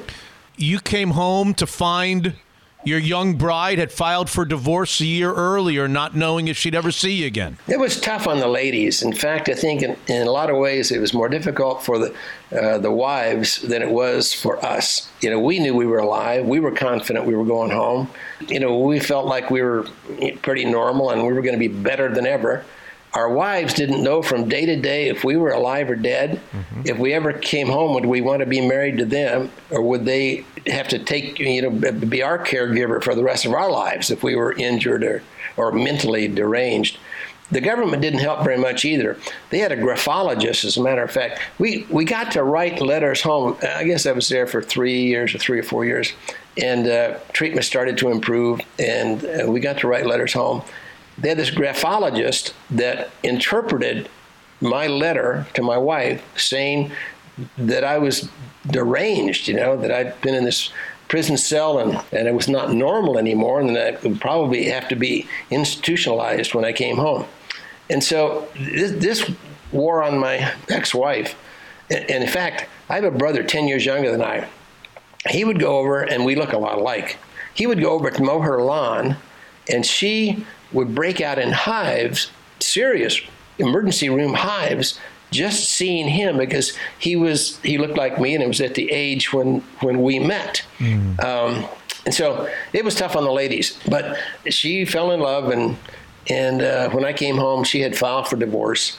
I remember laying in that hospital bed in Chicago after I'd found out, because I'd planned the rest of my life around her. That was one of the things I did was I would sort of mentally escape an hour a day just to plan my life around her. All of that didn't come true. So I'm saying, okay, what am I going to do now? All these plans I had made. Yeah. So it was a challenging time. But then back to my positive thinking. Now, wait a minute. I've just survived, even thrived through this nearly 6 years as a prisoner of war. This little bump in the road's not going to hurt. So, pick up your boots, boy. Let's get on with it. You said over and over and over again, adversity is a terrible thing, ... To waste. I believe in every experience in life, there's good news and bad news. And lots of times we think that the tragedies of life are all bad and things that we want to forget. And as a matter of fact, when I first came home, I thought, that's what I want to do. I just want to forget that 6 years of pain.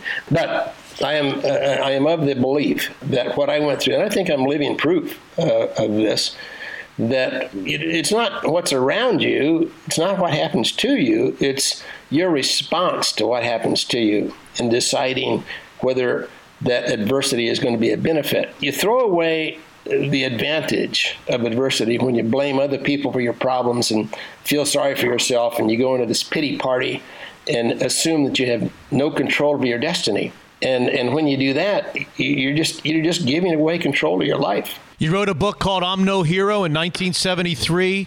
I'm doing some quick math here. 78 years old, 77 years old, something. I'm 78. That book's in its 34th printing, as a matter of fact. How would you, okay, so you're 78 and you came back at age 30. So how would you describe, in a word or two, the last 48 years of your life, Charlie? It's been a wonderful experience. I have remarried. I have 4 wonderful kids. I have 4 wonderful grandchildren. In fact, right now I'm in my man cave. Okay, I still fly. I have a man cave in the loft of an airport hangar.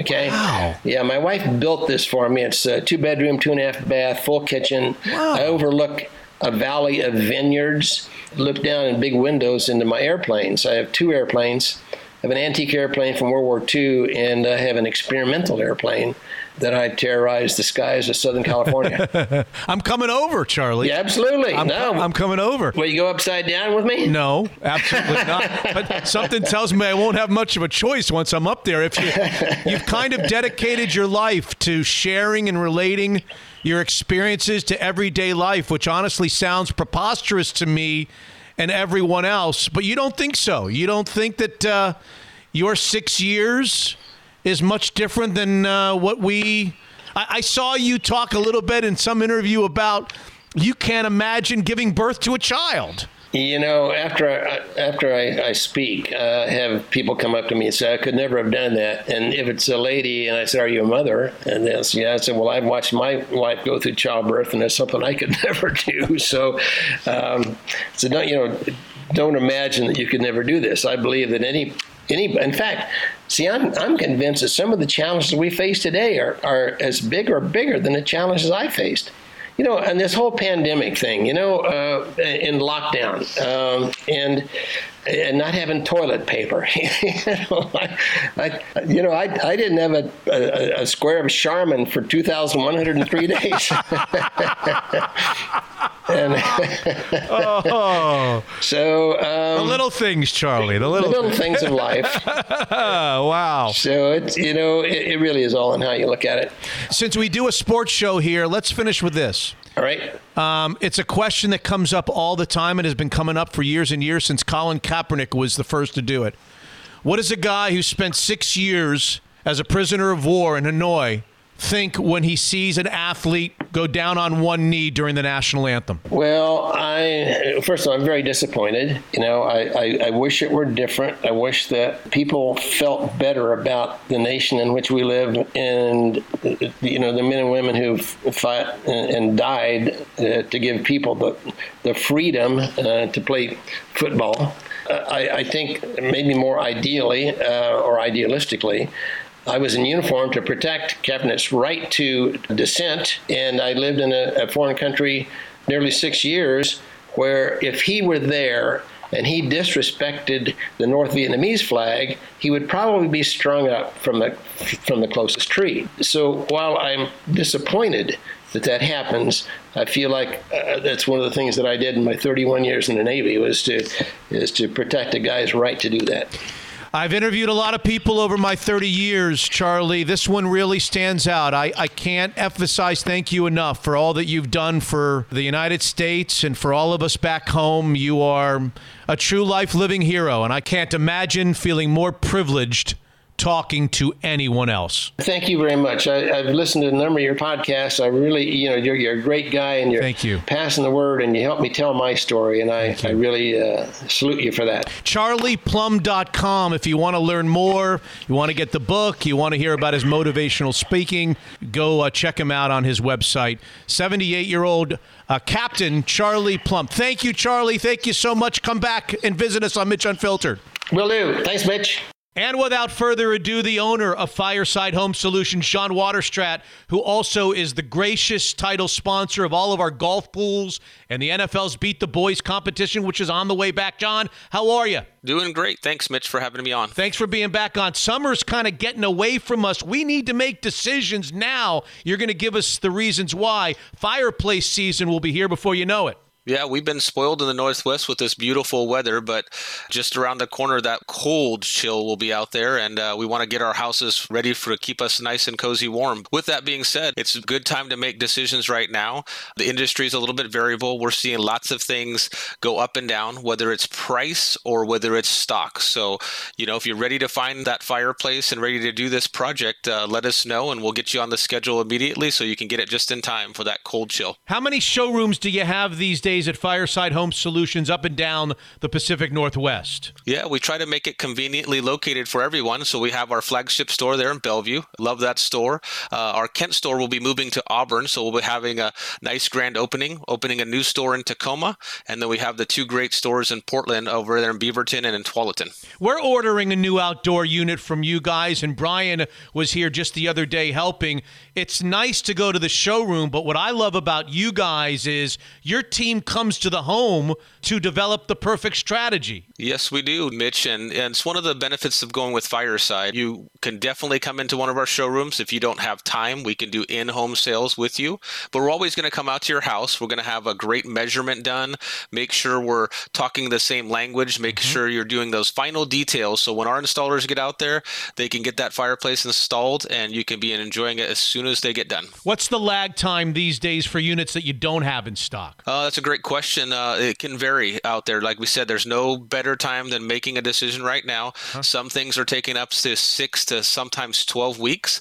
But again, if you're looking at something that's in stock, we can get you done in 2 to 3 weeks. Fireside Home Solutions has been a terrific partner with all the great contests, and they are the best in the Northwest. If you're in the market for a new fireplace, firesidehomesolutions.com. Unfiltered.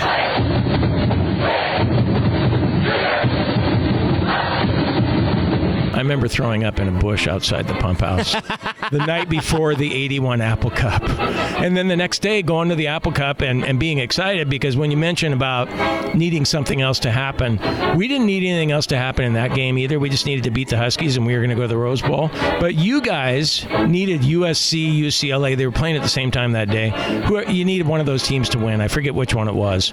So you not only beat us, but you got what you needed to happen in LA to happen. So you ended up going to the Rose Bowl, and we ended up losing. The other thing I remember about that game, we didn't have tickets, and we snuck in, and we pretended we were concessionaires, and we checked in like we were guys coming to sell Coke or peanuts or whatever, and we just saw the sheet and signed our names. Hey, joining us here on episode 136, I feel like I've done this before, is a man who's been writing and talking about Northwest sports for a long time. The punchline was funny 3 times ago. I think he's only 32 years old. He's writer, broadcaster, smartass, dog lover, golf connoisseur. He's the crimson and gray man, the go-to guy, Jim Moore. Hi, Jim.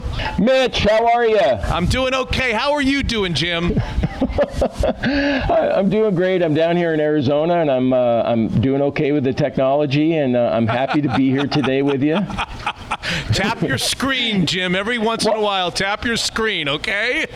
I can't even begin to tell you. So, I was at Cairo for 10 years, and I can't even begin to tell you. I always felt like I was a newspaper guy on the radio, and I'd have, my boss would say, no, you're a sports talk show host now. And I'd say, no, I'm a newspaper guy who happens to be on the radio, and I would prove it almost on a daily basis, because at some point I'd forget to turn on the damn on button, it was just like, and I'd start talking, and then, somebody, the producer would be like, turn on your on button, I was like, so, yeah. So it's par for the course what I'm doing here in Phoenix, trying to figure out the connection here. But so far, so good here, Mitch. Yeah, Thanks so again. far, so good. Listen, you and I have known each other for a long, long time. We've never gotten a chance to work together. I've always wanted you to come on the show, but I couldn't have you on the show. I wasn't allowed to have you on the show because your bosses at ESPN Radio, when they were your bosses, wouldn't let me. But now that you're here, we have to catch up.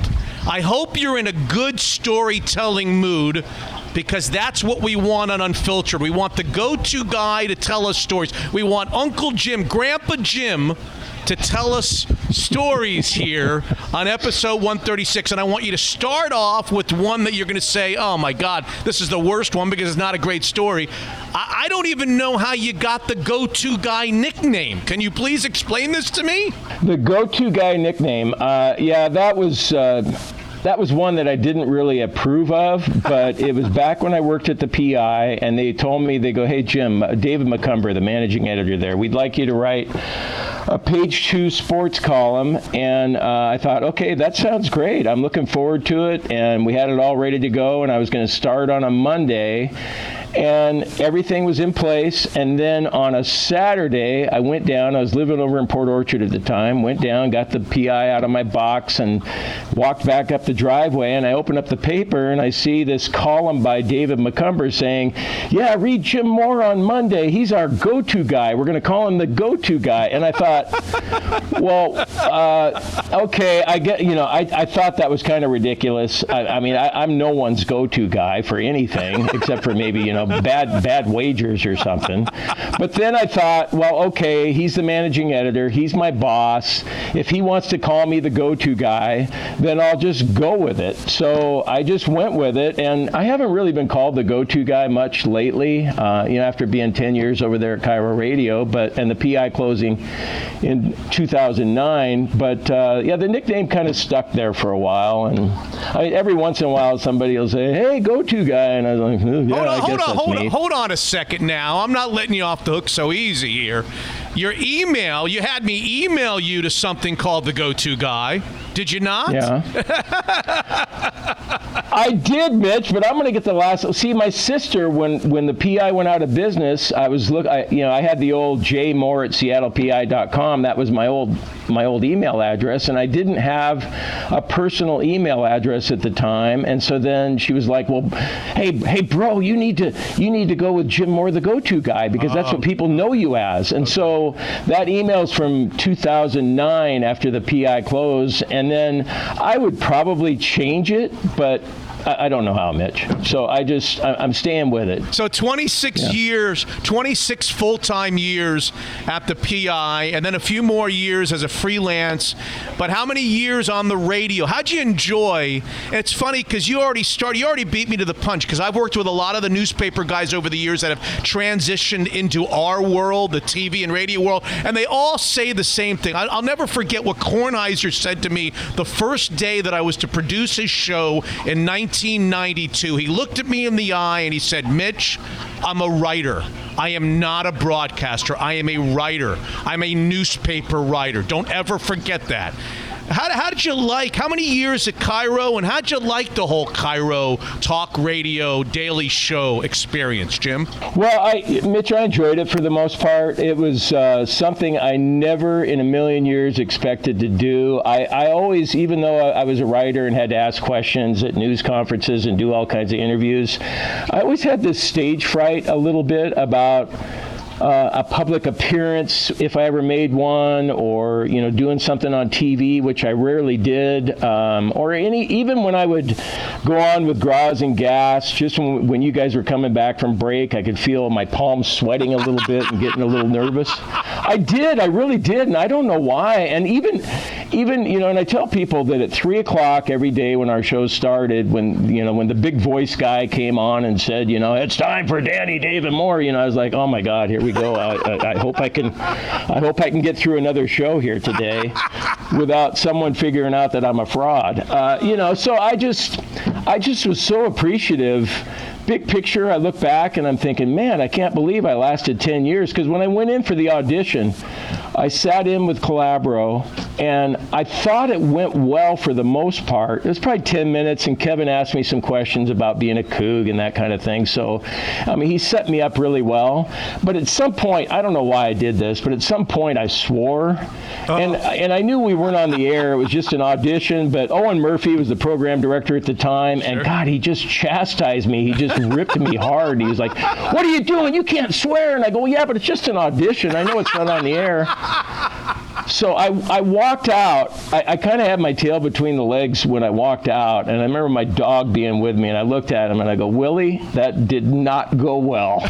And one thing led to another, and I started out just somehow being like one of these so-called 1 hour a guy a week that showed up, as a Seahawks insider or something. And then one day I got a call from Owen saying, "Hey, would you like to come in and sit with Kevin on a daily basis?" And it lasted for 10 years. You want to hear another story? Hold on. The punchline of that story is when Owen called you a long time later to ask if you want to do that, you should have said, F yeah. Should have cursed at him at that point, right? Yeah, I can tell you, I did call KJR too. Oh. After the PI closed. Oh. And I talked to Rich Moore. Yeah. And okay, so the conversation kind of went like this. I said, Rich, it's Jim Moore from the PI. I'm looking for work. The PI's closed. And he basically said, well, Jim, we're not going to hire any cougars here to work at our station. And I was thinking to myself, wait a minute, you got Ian Furness working there, who's a coug. You got Jason Puckett, who's a coug, working there. What do you mean you're not going to hire any cougs? And then he said something else and was just kind of joking around. And I don't know why I did this, Mitch, but I just said, bleep you, Rich. And he goes, there was a pause, and he goes, well, that's not going to help you get hired. And I was like, no, I know, you're right. But anyway, yeah, it's, Kevin Calabro really went to bat for me. I ended up working with him for a little while, and he was going to work with Dave Grosby, and then they ended up giving Dave Grosby his own show, so I was able to stay with Kevin until Kevin left and went on to do some NBA stuff, and then I just kind of, I was tied to Kevin's hip, though. I was told that. They basically told me, look, they didn't say you're tied to Kevin's hip, but I understood the reading between the lines that if Kevin left, I was a goner too. So I don't know how I hung in there for 10 years, honestly. I mean, you're entertaining. It was so much fun. I really enjoyed it. And there's times when I think to myself, gee, I wish I was still doing that. But other times I'm more philosophical and I go, man, Jim, really? You lasted 10 years doing that? Good job, buddy. I think you're damn good doing it. I think you're a terrific writer. I've been a fan of yours from afar for a long, long time. Jim Moore, formerly the go-to guy, is with us on episode 136. So listen, I gotta catch up on some stories. I'll throw out the topic. You tell me the story, okay? All right. Gary Payton and the toothpaste, please. I never get tired of telling that story because it was just so bizarre. Although I'm a little sketchy on the details. It was one of those playoff. You remember back when they were having a hard time getting out of the first round. Yes. They lost to the Nuggets, and then they lost to Nick Van Exel and the Lakers in the first round. And then here they are playing against the Sacramento Kings. And I think they won game 1 in the first round, and they lost game 2, and both of them were in Seattle. And I'd heard that Gary, I didn't have that many sources, Mitch, but I did have someone tell me that Gary that night after the game, now they lost to Sacramento, and here they were, in a position of, oh my goodness, here go the Sonics again. They're going to be blown out in the first round. Yep. But I found out that Gary Payton had to go to a Swedish hospital or something to get IV fluids. I mean, basically the story from my perspective was going to be, the Sonics lost, but the glove left it all on the floor to the point that he had to go to Swedish hospital to get an IV to get extra fluids. He spent the night at the hospital. I knew it was a story that no one else had, and I wanted to go with it. And so I went up to him before Game 3 in Sacramento, and I just, said, hey, Gary, this is what I heard. What about it? Can you tell me about it? And I even told him, I go, Gary, this is, such a terrific story. It just shows, it's symbolic of an athlete who went the extra yard to the point that he had to go to the hospital. And he looked at me, he looked up at me, and he goes, so what's that got to do with basketball? And I just looked down at him and I said, well, Gary, it's just such a great story. And I repeated myself to him about what I just told you. And he looked up at me again and he goes, so what's that got to do with basketball? And I think I tried one more time to convince him because I thought it was such a good story that I wanted to give it my best shot. And he gave me that, what's it got to do with basketball thing again. And so I just looked at him and I go, you know what, Gary, I'm sick of your shit. I'm just sick of your shit, man. And so he stood up. Yeah. And basically, normally as a reporter, for so many years with Gary Payton, and if I'm him, I'm sick of reporters always, there with a notepad and a tape recorder, like, oh, God, what's Jim Moore going to ask me today? I don't blame him for being sick of that, but that was our job. And they were a big deal in town at the time, and he was a star player, so, what are you going to do? Typically, though, I would walk away and say, Gary, thanks for your time, have a good evening or whatever, but I just had enough. I couldn't take it anymore. And so after I said, Gary, I'm sick of your shit, he stood up and he got in my face and he said, so what are you going to do about it? And I didn't really have a comeback. I didn't know, what am I going to do? I'm 38 at the time, and I'm, kind of flabby, and I'm not much of a fighter anyway. And he's looking at me, and I could tell that he was very unhappy, Mitch. But I didn't want to just say, well, Gary, I'm not really going to do anything about it. I'm just going to put my tail between my legs and walk out of the locker room again like I always do. And so instead, I just happened to notice he had just brushed his teeth, and he had toothpaste in the corner of his mouth. And so I go, Gary, I still don't know why I said this, but I go, Gary, you have a little toothpaste in the corner of your mouth right there. And he just... He didn't say anything. He was ready to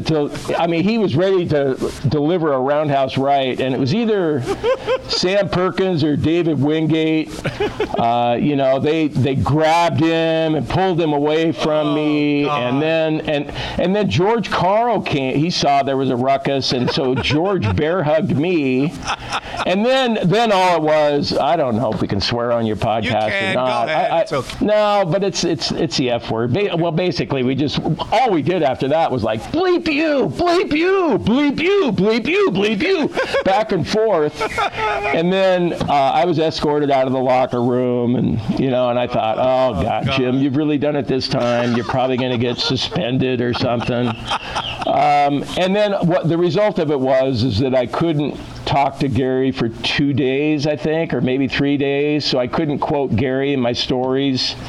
And then after that, it was, we got along okay, and it was kind of chilly. But he was cordial enough that I could do my job. And to his credit, I saw him at some sort of charity benefit. I think it was a John Howie charity benefit several years, after he retired, and he was probably 48 or 50 at the time. And, he was very cool. He looked like he was actually happy to see me, and we had a nice conversation. And yeah, so it was, but it just gets that way sometimes. And now, it happened so long ago, but if it happened, in these times, it probably would have been a bigger deal than it was. But I always liked Gary Payton. I always appreciated how hard he played, and I kind of understood why he got sick. I'd be sick of it too. Reporters in there all the time. But yeah, that's basically the gist of the story there, Mitch. Okay, it's Masters Week. It's one of our favorite weeks. You and I share a passion, a love for the game of golf. Next story from Grandpa Jim. The question to Tiger Woods. Tell us. That one was, because I just, as a columnist, I was a columnist at the time, and I think I went to the Masters 4 or 5 times. And Mitch, you're right. When I got the assignment, and that's the thing, I never got rich as a sports writer. I never really did. But I never regretted choosing to be a sports writer for a career, because to go to Augusta was something I always wanted to do. And not only did I go to Augusta, but I played there twice, which was, I won the media lottery a couple times and got to play there, and it was just fantastic. And the first time I went there, I drove by my hotel, and it was getting dark, but I had to get there, and I walked the back 9, and the carts had their lights on and everything, and I was just like, man, here's number 10, here's 11, here's 12 over Rays Creek and everything. So I was always excited to be there, but the one thing I wanted to do every time I was there is I didn't want to write stories that everybody else was writing. I thought to myself, if I'm going to be here, if the paper's going to send me here, I want to write something that you can't get anywhere else. And I'm a dog lover, and I'd read that Tiger had a couple of dogs, and I just thought, okay, okay, Jim, this is going to take some guts here, but all these golf writers are going to be sitting here in this press room. Tiger's going to be up there at the podium. And are you really going to ask him about his dogs? And I just sat there again. My palms were sweating, and I just, I waited for my turn. And when it was my turn, I just kind of blurted out. Everybody else is asking about, hey, Tiger, what do you think of the course conditions? And Tiger, what's the state of your game? And Tiger, how are you going to play this hole? And Tiger, can you, win another Masters? And then all of a sudden, it's my turn. Jim Moore from the Seattle Post-Intelligencer. Hey, Tiger, hey, how's your border collie doing? And he had some other dog too. And I just, you know what though, Mitch? He looked at me and he smiled through the whole time he was answering questions. I got another follow-up question, something about, I don't know, I thought I was being funny, like if you're Tiger Woods' dog, you get filet mignon, or I can't remember what I even asked him. It was all a blur, but the whole time I was talking to him about his dogs, I kept thinking, number one, I want to give the readers something they're not going to get anywhere else. Number two, I know that all these other golf writers are looking at me going, hey, who's that idiot from Seattle in the front row up there? So I just went with it, though, and I wrote the story. And you know what? I'm proud of that damn story. I'm really proud of it. You can Google it if you want to read it. It's not the best column I ever read, but I can tell you one thing. No one else wrote about Tiger Woods and his dogs that day, but I sure as hell did. Oh, this is great. All right. You caddied for Charles Barkley, did you not, Jim Moore? That one was probably...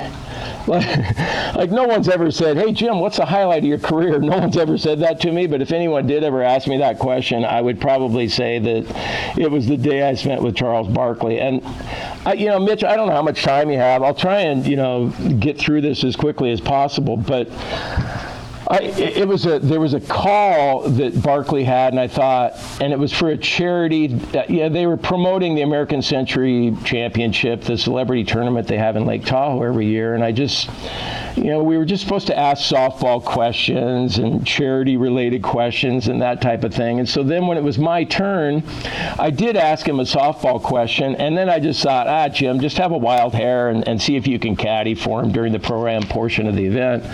And so I just said, after the first question and the second question, I say, hey, Charles, any chance I could caddy for you during the pro-am day on Wednesday or Thursday or whatever it was? And he just said, yeah, sure, man. Look me up when you get here. I was like, okay, cool. And so, and I had no idea how I was going to get a hold of him. I didn't have his cell or anything, but I figured that he'd be at a casino, knowing that Charles likes to gamble. So I get there. I get to. It was either Caesars Tahoe or it might have been across the street at Harrah's or somewhere, one of the casinos. And he was in the high roller room. And I've never been in the high roller room. I mean, I like to throw the dice, occasionally and, go to sports books and that kind of thing. But I've never been in a high roller room because I always feel like if I went in there, I don't have the money to spend on gambling like that. And I'd probably, as soon as I walked in there to go talk to Barkley, somebody would say, hey, what are you doing here? You're not a high roller. But somebody convinced me to, I can't remember, it was a punter from the Giants. I forget who it was. And I told him what I was contemplating. He goes, just walk in there. I get back there and I meet Barkley and I said, hey, Charles, I'm the guy from Seattle. I said, I'd like to caddy for you tomorrow. And he goes, oh, yeah, okay. And the thing I'll never forget is that he was talking to Jim Fossil I think he was head coach of the Giants at the time, and his daughter, Fossil's daughter, was with him at the time. And I'll never forget this. So he meets me, Barkley does, and then he's talking to Fossil and his daughter, and he's playing two hands at one time. And I mean, I know red chips and green chips and black chips, $5, $25, $100. Well, Barkley had these like chartreuse colored chips out there in front of him, and I had never really seen those chips before. And the dealer is sitting there asking, Charles, do you want to hit? Do you want to hit? Charles, do you want to hit? And he's still talking to Fossil, and come to find out, these are $5,000 chips, so he's betting $15,000 a hand, and yet he's distracted talking to Jim Fossil and me. And I'm thinking, oh my God, if I had 15 grand out there, I'd be like looking at my cards, thinking, should I take a hit or not? Excuse me, while I'm focused on what I'm doing here. But apparently that kind of money didn't mean as much to him as it would have to me. But so then the next day we worked it out. I met him on the range. He was hitting balls next to Michael Jordan.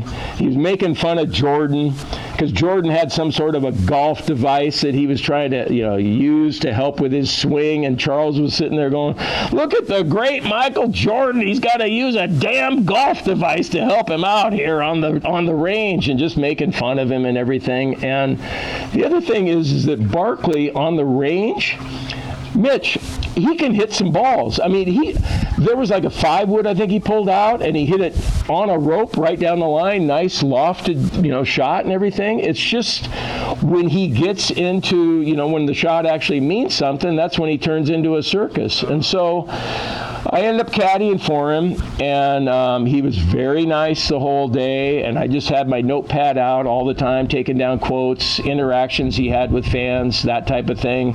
If he ever hit a bad shot or a good shot, I would write down a note. After a while, though, and I was trying to pretend like I was an actual caddy, and, hey, Charles, you should use a 7-iron here. Like at par 3s, I was trying to help him with choosing clubs. But he hit the ball so poorly that after a while, it wouldn't have mattered what I handed him. I mean, he might have done better if he teed off with a putter on some of those par 3s. So we get done, and he thanks me. He came over. We were on the last fairway. He came over, and he goes, look, I'm probably going to be mobbed here at the end of this. I want to thank you. I really appreciate it. And so then what I did was, and it was getting late, and I was on deadline, and God, I had the adrenaline rush of all adrenaline rushes. I knew I had a great story, and I didn't want to screw it up, but I didn't have much time to write. But I still had to stop at the Circle K on the way back to my hotel because I wanted to get a 6-pack of beer. And I go back to my room, I get the garbage can, I fill it with ice, I throw the beer in there, I sit down, I'm looking out at Lake Tahoe. I had about an hour and a half to write before my deadline, and I was just cracking beers and writing as fast as I could. And as soon as I hit that send button to send it in, I thought, damn, Jim, that was awesome. I was so fired up. It was such a fun day. It was like really the number one highlight of my career was that day with Barkley. It was so much fun. Now, when you and Cairo separated, some might have asked the question, did Richard Sherman have Jim Moore fired at Cairo? That was the question. I'm assuming. Yeah, that was... Yeah, I think Richard finally got his way on that. My career was finally ruined. But no, okay, I'll tell you about that. So you remember that Thursday night game and how he was upset about the Seahawks throwing the ball, and it didn't work out, and it goes back to the Super Bowl when they threw the ball when they're down inside the 3-yard line or whatever, and so he was questioning the offensive coordinator and the choice of play call there, and most people are thinking, like Wyman, who I used to work with, like you're a player, you play and the coach is coach and that type of thing. But we all know what Richard Sherman was like. And so he was upset about the play call against the Rams in Thursday Night Football. Never mind that they went on to score anyway by using a pass. But there was a big to-do about that, as you recall. And so we went there that day, and Pete Carroll came out and talked to the media, and he said, yeah, we worked it out with Richard, and Pete basically said, I don't know if he used these words or not, but basically he told all of us in the media room there that, yeah, Richard basically apologized and saw the error of his ways, and everything's okay. Well, then Sherman comes out after Carroll. He didn't hear Pete talking to us, and he was still he was still defiant. He still was like, it was almost like, he hadn't changed his mind. He hadn't really apologized. He still felt like it was a bad call or whatever. And I thought, well, that's opposite of what Carol just told us. And typically, Mitch, at these press conferences, I just sit there and write stuff down. I maybe will ask a question every once in a while, but I usually will let Condota and some of the other guys ask questions, and I don't want to blurt stuff out. But I just was like, well, wait a minute. And so I piped up, and I was just like, well, wait, we just heard from Pete, and it sounded like, what's going on? And then I can't remember what he said. And then I finally just said something like, Richard, let me see if I have this right. So you think you have a better idea of what to call, like as a defensive player for the Seahawks, than an offensive coordinator who's looking at the film and the tendencies for the other team. You think you've got a better idea than he does. And then he threw it back at me, and he was like, well, I suppose you think you have a better idea. And I was like, well, no, it doesn't matter what I think. I just basically want to know what you think. And so then one thing led to another, and he it seemed like he was really put out with my line of questioning. And then when he walked off the stage, he came by me and he just said something like, I'm going to ruin your career. I was like, well, how are you going to do that? 'Cause that was all, I just was so surprised. Like, how are you going to do that? And he goes, I'm going to have your press credential taken away.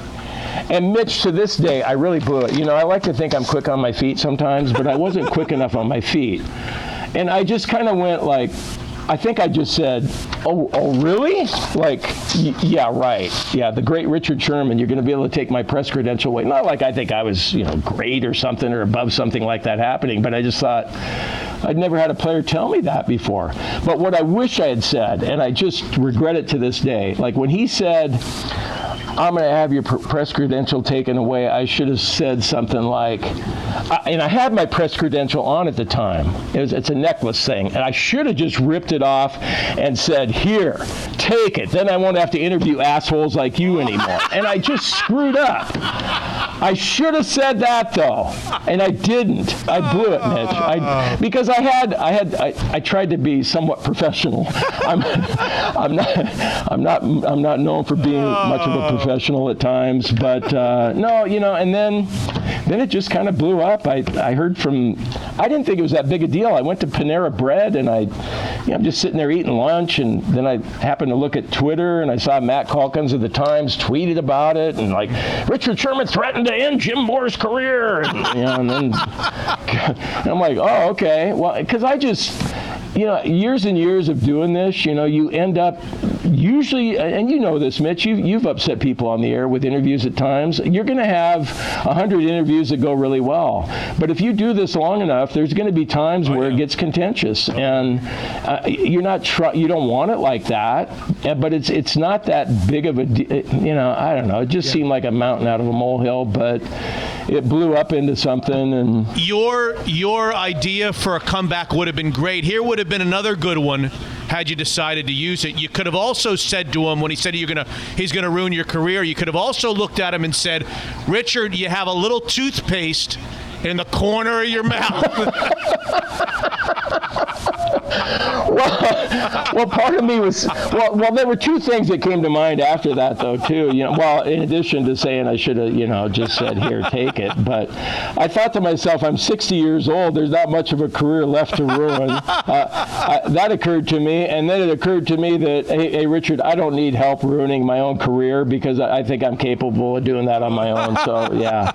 All right, one last one before you go, and hopefully you'll come back and be with us again on Mitch Unfilled. This has been fantastic. It's everything I could have wanted and then some, Jim. So give me one last one before you run on me in Arizona.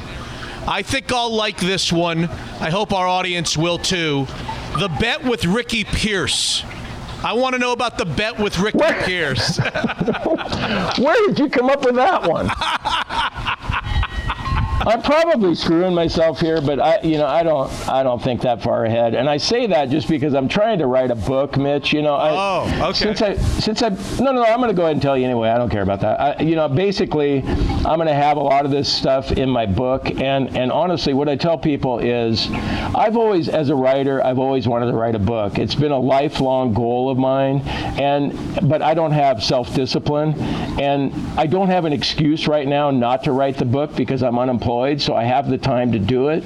And I really don't care. Like, I'm going to tell the Ricky Pierce story, and if somebody happens to buy the book and say, "Oh, I heard about that on Mitch's Unfiltered podcast," that's fine, because I don't care if I make a dime off the book at this point. You just want to write. I just want to accomplish a lifelong goal of writing a book, and it's basically 40 years behind the scenes with a Seattle sports writer and Seattle sports talk show host, and I just want to tell stories like you're asking me to tell right now that maybe I haven't had a chance to tell yet. And if I could just hold that book in my hands and look at it, I know how good I'll feel about getting it done. And I don't care if it ends up on anybody's bestsellers list. I just want people to maybe enjoy it, and I don't care if I get rich off of it or if I don't make a dime off of it. I just want to accomplish that goal. Okay. But Ricky Pierce, there was a season, I happened to look at this the other day. He shot, I think he shot over 50% for quite a few years in a row. But he was starting to tail toward, like 52%, 51, 50.5%. So it was trending downward, and I think he was around 30 years old, and he was a great player with the Bucks, and then he came to Seattle, great player here.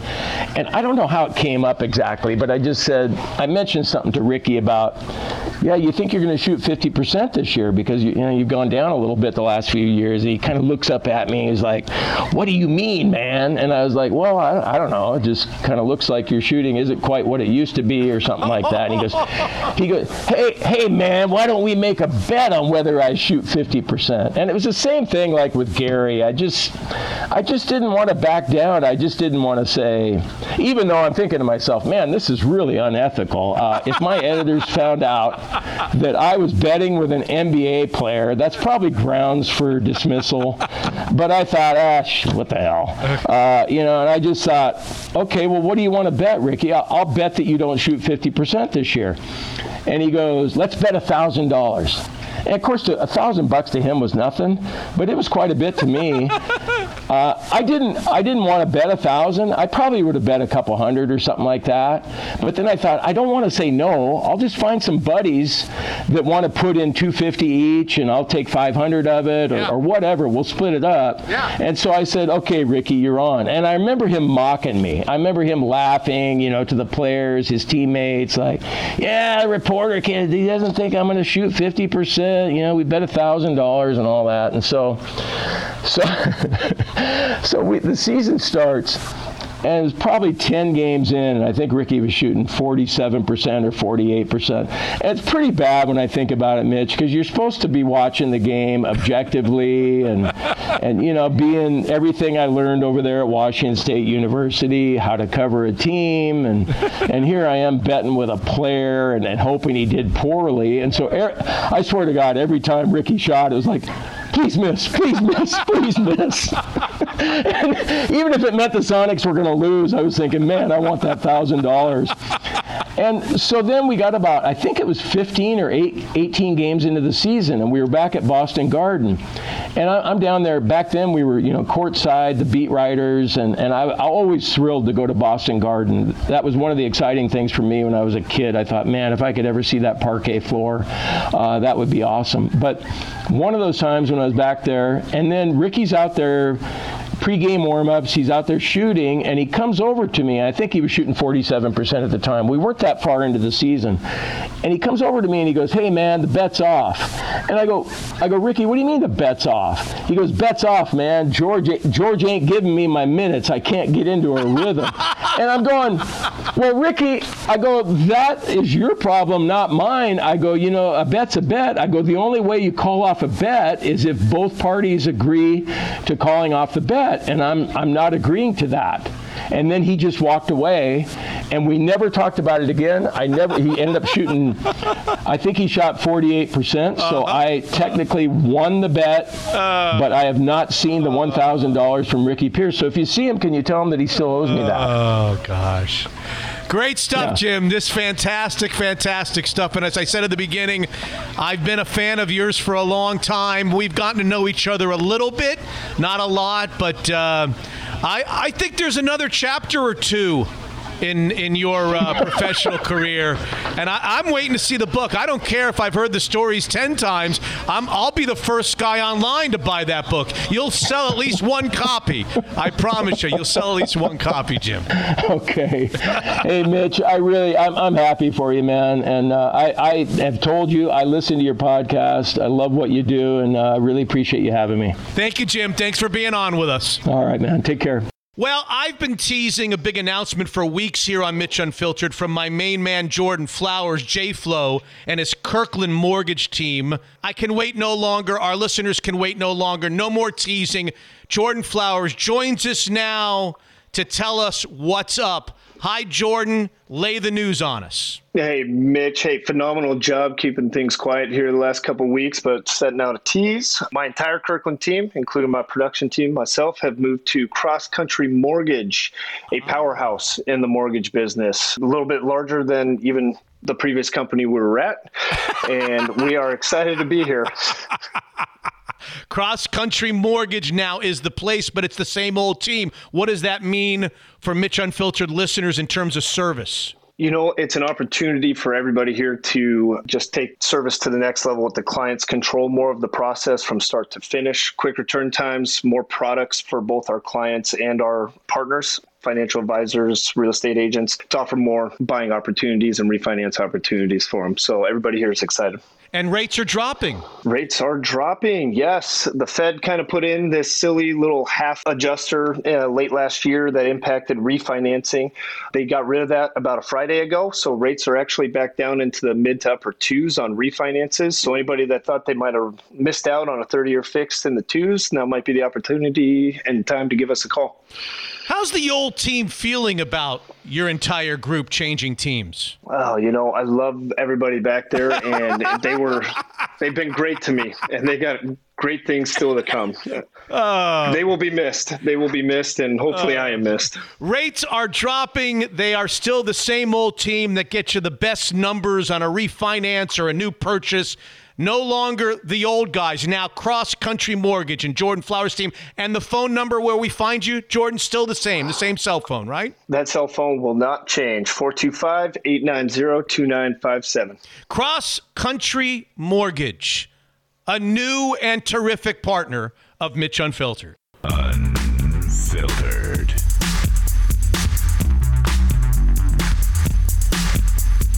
Tasha, did you know Geico could save you hundreds on car insurance and a whole lot more? So what are you waiting for? Hip Hop Group Tag Team to help you plan dessert? Scoop. There it is. Great reaction to our chat with DC Glenn on episode 135 of Mitch Unfiltered. So much so that we're not stopping there. Tasha is with us on Mitch Unfiltered. Now, she's not Tasha, but everybody... She's really actress, teacher, student, and all-around dancing machine, Nikki Carr, who's with us. Nikki, how are you? Awesome. Hi, Mr. Mitch. I am fine. Thank you so much for having me on your show. Oh, thank you for being on my show. I love your story. You got to tell it to our audience. A Washington, D.C. elementary school teacher who dabbled in acting in the early 2000s. Tell the story. We want to hear it. Absolutely. So I'm a native New Yorker. I was born and raised born in New York, and then I moved to Virginia and had some complications. I learned a little differently, so I failed a couple of classes, grades. And then I finally got my life together, and I applied to one college, St. Paul's College, one of the best HBCUs. Unfortunately, it's closed now. But I've always wanted to do some type of acting, theater, drama, something. And I begged my mom, can I please change my major? And she's like, no, I don't care if you get your degree in dog catching. You're going to finish in 4 years. So I stuck with it, and ended up getting a bachelor's in political science. But then I was like, I still want to do something in the arts. So I was doing church plays and doing like community theater, and moved to D.C. in 96 and started teaching in like 99, And so while I'm teaching, I'm doing all of this, trying to get the children involved and keep their attention. And then one day I just started doing improv because it was like sugar-induced broccoli or something. They just would not chill out. And so I got on stage and started doing this improv, and they're looking like, what's Miss Jameson doing?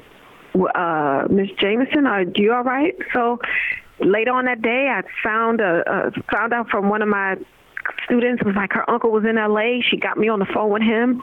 He said, yo, Nick, you need to come out to L.A. I went December, that Christmas, and I was like, I'm done.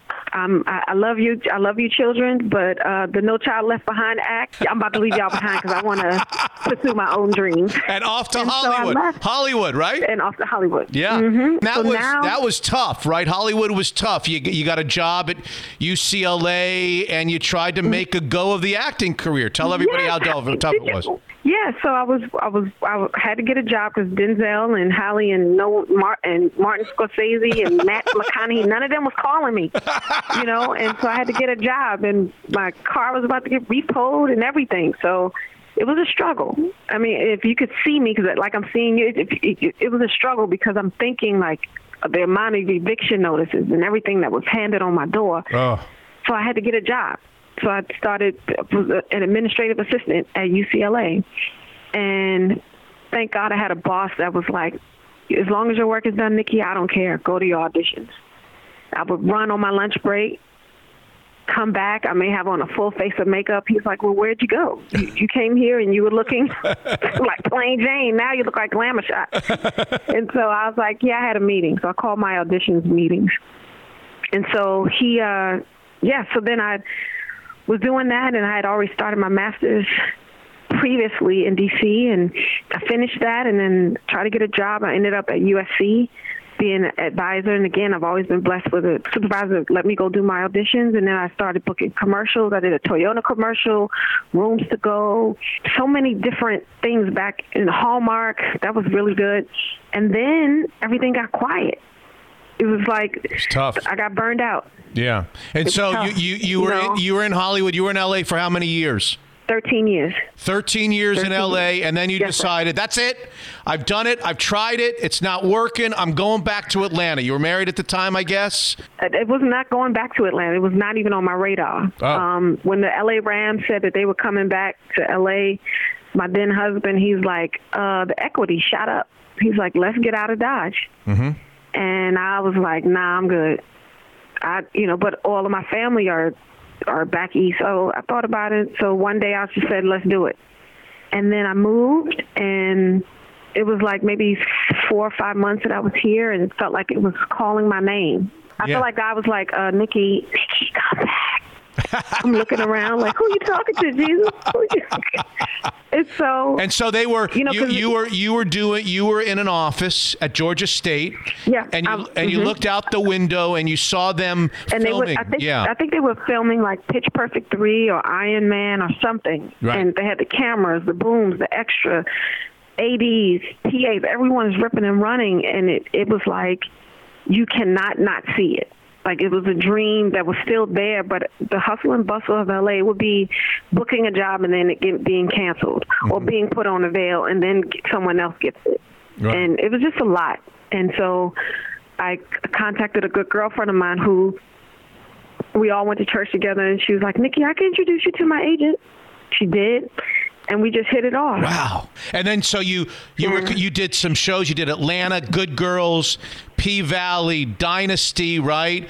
And then comes, you're smiling, then comes an audition for the Geico commercial? What happened? Yeah, I did. So 2020, the world turned upside down, right? Yep. But before the world turned upside down, I did Aretha, Genius, and it just went off last week.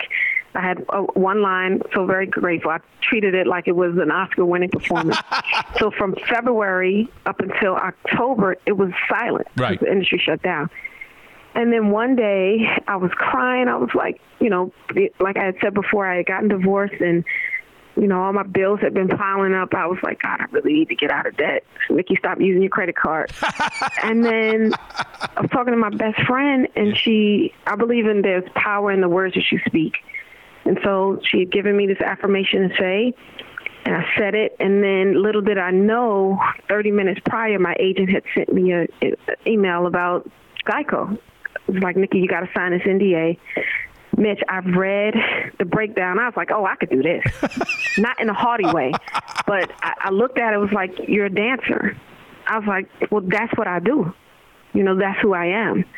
I signed it, sent it back the next day, did the audition, did it from like 9 until like 11 o'clock that night. I was like, I don't know which one I like. I don't know. I'm going to see if I can share with you my audition tape. And, I finally got the one that I like. My dog was about to pee on my carpet. Like, let's go, Mom. You've been doing this for 2 hours.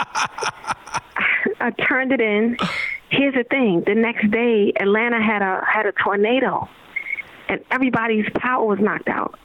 The casting director sends an email and says, hey, we know that everyone's power's out. We're going to extend you all another day. But if you got it in, we'll push you through along or whatever. I was like, shoot, I got mine in. I'm good. Callbacks were supposed to be election day. So I was like, I came to work. I'm here now. Came to work. And I was like, I didn't get no email. God, what's up? I know I did a good job. I did my best. So then I'm shooting a short film for class while I'm working. So I'm shooting a student film. And I saw the email come through, you got a call back. And I just started jumping up and down. It was amazing. Nice. The next day, I did the call back. Yeah. Tag team wasn't on there, but I did the callback, and the director, Dan Opsko, amazing. He was like, so I can see that it's hard for you not to dance, Nikki, but just give me some elbows. Just try it. So I'm like this. He's like, so I'm doing it, and he's like, okay, thank you. Before we get off the phone, I said, hey, can I try something else? Can I try something? I just thought about it. He said, sure. So I did it. Then he said, well, try this. Now try this way. So I did it, and they laughed. The next day, I got an email saying, Nikki, you first refusal. And then that Friday, I heard that I booked it. Wow. It was like, I get so emotional because it happened so quickly. And I feel like God heard my prayer, and I couldn't tell anybody because I signed the NDA. And I was like, come here, Mahogany, my dog. I was like, I booked the commercial. She's looking like, what? And so we ended up shooting it the following week. It was just an amazing experience. Everyone was so nice. Tag team. I'm trying not to fangirl. DC Glenn is like a freaking walking encyclopedia of knowledge and enthusiasm and hypeness. And Steve Rowland, he's amazing too. The cast, I knew the cast, the husband and the daughter. We were all in an improv group together called TLC. Crazy Sexy Cool is what we were called, out of Decatur. And we knew each other, so we knew how we worked. We worked well. And so, wow. Yeah, that's where I am. Wow. So, are you crying? Why are you crying? Don't cry. Because I'm so thankful. I don't need to be making guests cry. We're supposed to be laughing, not crying. Okay, so I know, but I'm in a place of gratitude. Well, you're incredible. So what was the day like? The day was amazing. DC told me it was cake batter, not ice cream. Nikki. It was cake batter. It wasn't cake batter. It was icing. Cake icing. Cake icing. The icing for the cake. Yeah. And shout out to the crew. They kept turning it around. It's like they had 11,000 tons or whatever. I don't know, like 1,100 pounds of cake icing in a trash bag, and they kept stirring it around, and they were bringing the containers in. Hey, Nikki. We shot it. When did you see the commercial for the first time, and what was your reaction when you saw it for the first time? I saw the commercial for the first time Christmas night. Well, Christmas night, LA time. Mm-hmm. Around 2 something. My text message went off. It was my friend Rodney. He was like, "Well, Merry Christmas to you, and you're on my TV. Why do I see you?" I was like, "What are you talking about?" He said, "You're on YouTube." I said, "For what?" he sent me the link, and I shot straight up. Are you kidding me? Had no clue. You didn't know? You hadn't seen it yet, no? You didn't even know it was released, huh? I didn't know when it was going to be released. Wow. And so I sent Amethyst and Anthony the text message. I was like, yo, I'm so sorry for the early reply. It had to have been like 3 a.m. Yeah. I was like, please, my regards to your loved ones, but what happened? Did you love it, Nikki, when you saw it for the first time? Did you love it? I did. Yeah. I did. I was sitting there like, this is bananas. It was because it was such a very long day. It was from 7 a.m. We started filming around 9:30, finished at 7:30. So they had hundreds of takes that they could have chosen, and they chose that one. Is the commercial is the commercial paying the bills? Are the bills paid? I got hired to do a job. You did. And when you work, yeah, you get compensated. So, Nikki, I for all of our, we're a kind of a sports podcast, and people in our audience like me don't know exactly how this works. Without getting into your business, a commercial, I mean, this is like the most successful commercial in years and years and years. Everybody's talking about this commercial. I got kids and a wife that walk around the house saying, "Scoop, there it is," and doing the lyrics. I mean, this is a huge thing. What does it mean to you? I know what it means to you emotionally. I can see what it means to you emotionally. But what does this mean, the visibility of a commercial like this, to an actress's career? Are you now able to get a lot more out of this, or how does it work? I'll talk from a humanistic approach, like Nikki, just Evelyn and Willis' daughter, Nikki. Yeah. It's been a lot of exposure. Balancing it, I wasn't prepared for it. I wasn't prepared for, like, you reached out to me on social media, which I'm very thankful for. But, like, the text messages and the calls, like, I'm working on a thesis. And I had a deadline to meet when everything started popping off at the beginning of the year, like in January when the playoffs were going on. And they were playing it more frequently. And I was like, yo, I got to turn this in. But I want to respond to this text message. Oh, I haven't heard from you in so long. Oh, my high school boyfriend. How you doing? Are you single now? Whatever. So they were welcoming distractions, but it was a little overwhelming. As an artist, I'm still getting the same amount of auditions. My IMDb number went up. I didn't know how important that was. So that means that people are visiting my profile and they're finally knowing who I am. But then, like, some people will say, hey, I just saw you on Aretha. Oh, you were on Atlanta? What was it like working with Donald Glover? So it's good. I'm excited to see where it's gonna happen. But my thesis is due May the 4th. So, and I'm like, may the 4th be with me, Lord, because my professor is like, ma'am, where's your paper? So it's good. It's good. It's exciting. Well, some people, they don't recognize me because I'm walking around in a mask, but some do. Yeah. Yeah. Well, let me just say this as I finish. Yes, sir. You are obviously delightful in the commercial. Every time I see your face, as I said, our family lights up. But I never expected this. You're 10 times more terrific talking to you here on the podcast than you are even in the commercial. And I don't think that success could have come the way of a nicer person. I'm really, really happy for you, Nikki. Really happy for you. Don't cry. You just met me. You got me over here snotting. This is great. Thank you. Thank you for telling me that, because sometimes I forget of the blessing this is, because everything else is a priority. My work, my schoolwork is such a priority, and so I have to stay in the present and embrace every opportunity that comes my way. And sometimes it may come off very abrasive because I'm focused. But so thank you, because once the smoke clouds move, I'll be able to still remember meeting you and countless others. And so thank you. Thank you so much. Can't wait to see. You got me here sweating and hot. Having a hot flash. I can't wait to see you on my TV sometime soon doing a lot of other great things. Thank you, Nikki. You're the best. You are the best. You're welcome. Thank you so much. God bless you. Oh, and tell your wife and your daughter, Scoop, there it is. Sprinkle. Sons. I won't tell the daughter. Sons. Oh, I'm sorry. That's okay. Sons. Sprinkles. Thank you, Nikki. Great to talk with you. Thank you. You too. Bye-bye.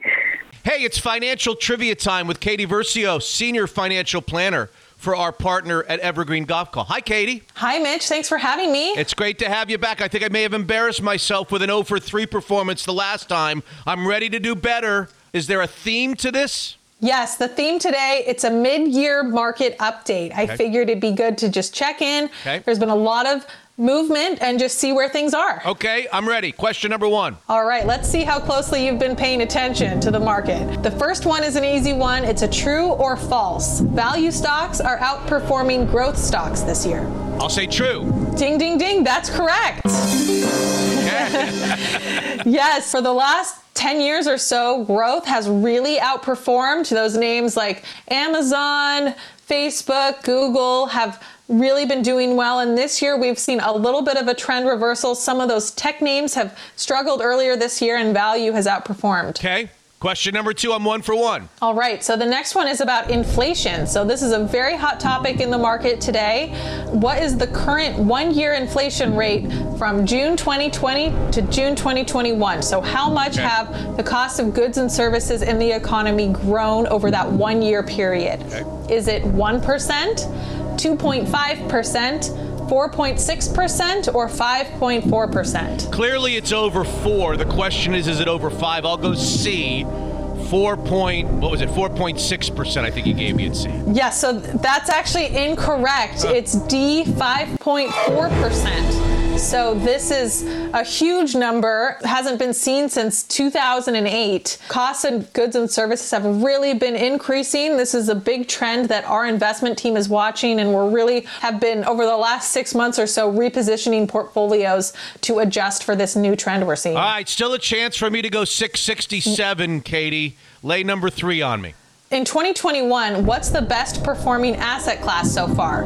Is it real estate investment trusts, energy, large cap stocks, or financial stocks? Well, I think it's large cap stocks. Is that not right? I'm sorry, Mitch, that is incorrect. Most years it is large cap stocks, and all of these asset classes have performed well, but the top performing asset class is energy this year. It's up over 40%. I'm sure your listeners probably experience that when they go to get gas. We sure do. Well, 0 for 3 last time, 1 for 3. I'm moving in the right direction. We love Katie Versio. We love Evergreen Golf Call. Everything wealth. So listen, Dan Black is the president of Zeke's Pizza, I think with 19 locations. I can't keep track. Tacoma, north to Bellingham, and more are coming. Dan, the footprint of Zeke's Pizza widens. Yeah, I can't keep track either. We're either at 19 or 20. We'll have to look on the website. But yeah, more coming too.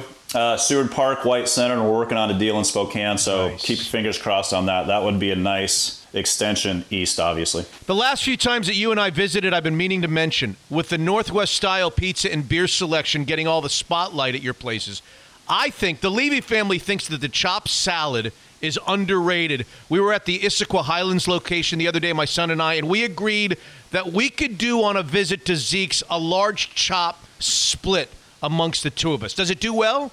Yeah, the chop's one of our most popular salad, and the Black family and the president of Zeke's both agree with you on the salads. Again, like you say, they don't get a lot of attention, but they're awesome. And we have people that are they come to Zeke's for the salads. The chop in particular, it's substantial. It's got salami on it, a lot of different toppings. And that one's definitely shareable, and it's substantial on its own. And so, yeah, definitely agree. The beer lineup is always a talking point for Zeke's. We know that. I understand there's another one being added to the list. Is that correct? Yeah, we make a lot of beers every year with a lot of different brewing partners. Any given year, we'll release 9 to 12. on a seasonal basis. They come in and out over a 3-month period. Every once in a while, we release one or land on one that when we take it off the list, people rebel. And so we had one of those last year called Lateral A IPA with our partner in Single Hill out of Yakima. Anyway, people went crazy when that one left, and so we now have it on the permanent lineup, so you can now get cans of Lateral A anytime at Zeke's. Man, Zeke's Pizza's going strong. Don't forget to download the Zeke's Pizza app or Zeke'sPizza.com and have some great pizza and beer and salads delivered right to your door. Go to one of the 19, 20, 23, 30, 40 locations. Zeke's Pizza's homegrown in the Northwest. Unfiltered.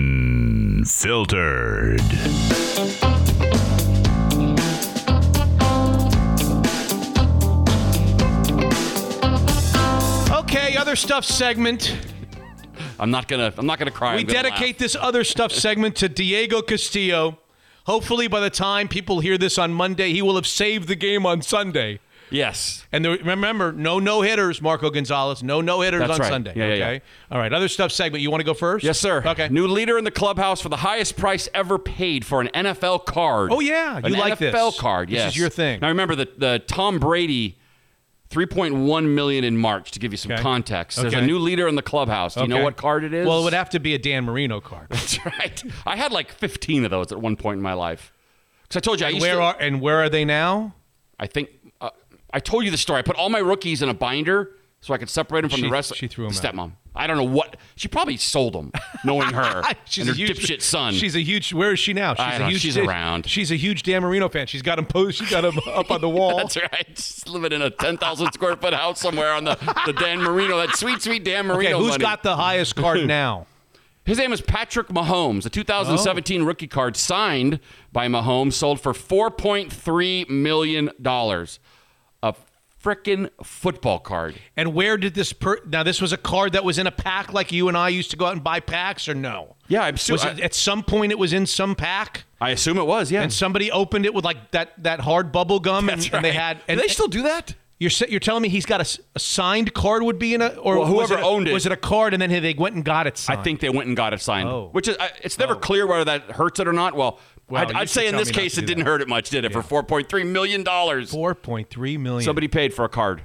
Patrick Mahomes rookie card. And to think that all Patrick Mahomes has to do, he and his $100-something million contract, all he has to do is go down to the basement where he's got 40 of those cards and just sign them all. Yeah. And he's got 40 times $4.3 million. Yeah. I don't think it works that way. No, you get there's more of them out there. A lot less concussions. I like how they say it's a one of one. Have you heard that? Yeah. It's a one of one. Yeah. It makes it very special. One of one. Yeah, one of one is Well, I got impressive. news for you, buddy. Yeah. I'm a one of one. You are, yes.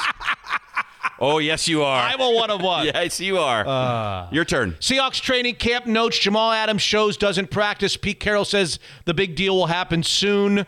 How about this one? How come we're not making more of a deal on this one? Dwayne Eskridge, D. Eskridge. Yeah. Their top draft choice. Yeah. Hurt. Not practicing. I think early season PUP. Is it my imagine, or does everybody they draft are they hurt before they practice the first time? Have you ever you never get a first look at their top draft pick? Do we need to question their medical staff? Are they not? Did this guy have an injury? All these guys, of course, Malik McDowell got on the ATV and all that stuff. Collier, right? I mean, Collier had a rough Everybody's start. always hurt before we even start. I know, it's crazy. Jesus. Unless they're just being extremely cautious. Maybe he's got a little something. No, he's got more than a little something because this little something a month or two ago when they had these mini camps, he couldn't perform then. So whatever he's got has lingered now for 2 months. Maybe they're being careful. Yeah. But he's not out there, and they need rookies to be out there. And what happens between the time you get drafted, I don't know, where I'm watching you run a 4.2 on TV? What happens between then and now? Or did something happen before you got drafted, and the Seahawks should have known about it or something like that? Okay, yeah, maybe missed it. I don't know. I don't know either. I don't know. So he's out. Dwayne Brown is there, not practicing. He wants a new deal. I'm just gonna say this, and then you can take the lead on the other stuff. This Darrell Taylor thing, I'm already Darrell Taylored out. Okay, go on. Do you know who Darrell Taylor is? I don't think so. Yeah, you need a refresher? Yeah. Okay.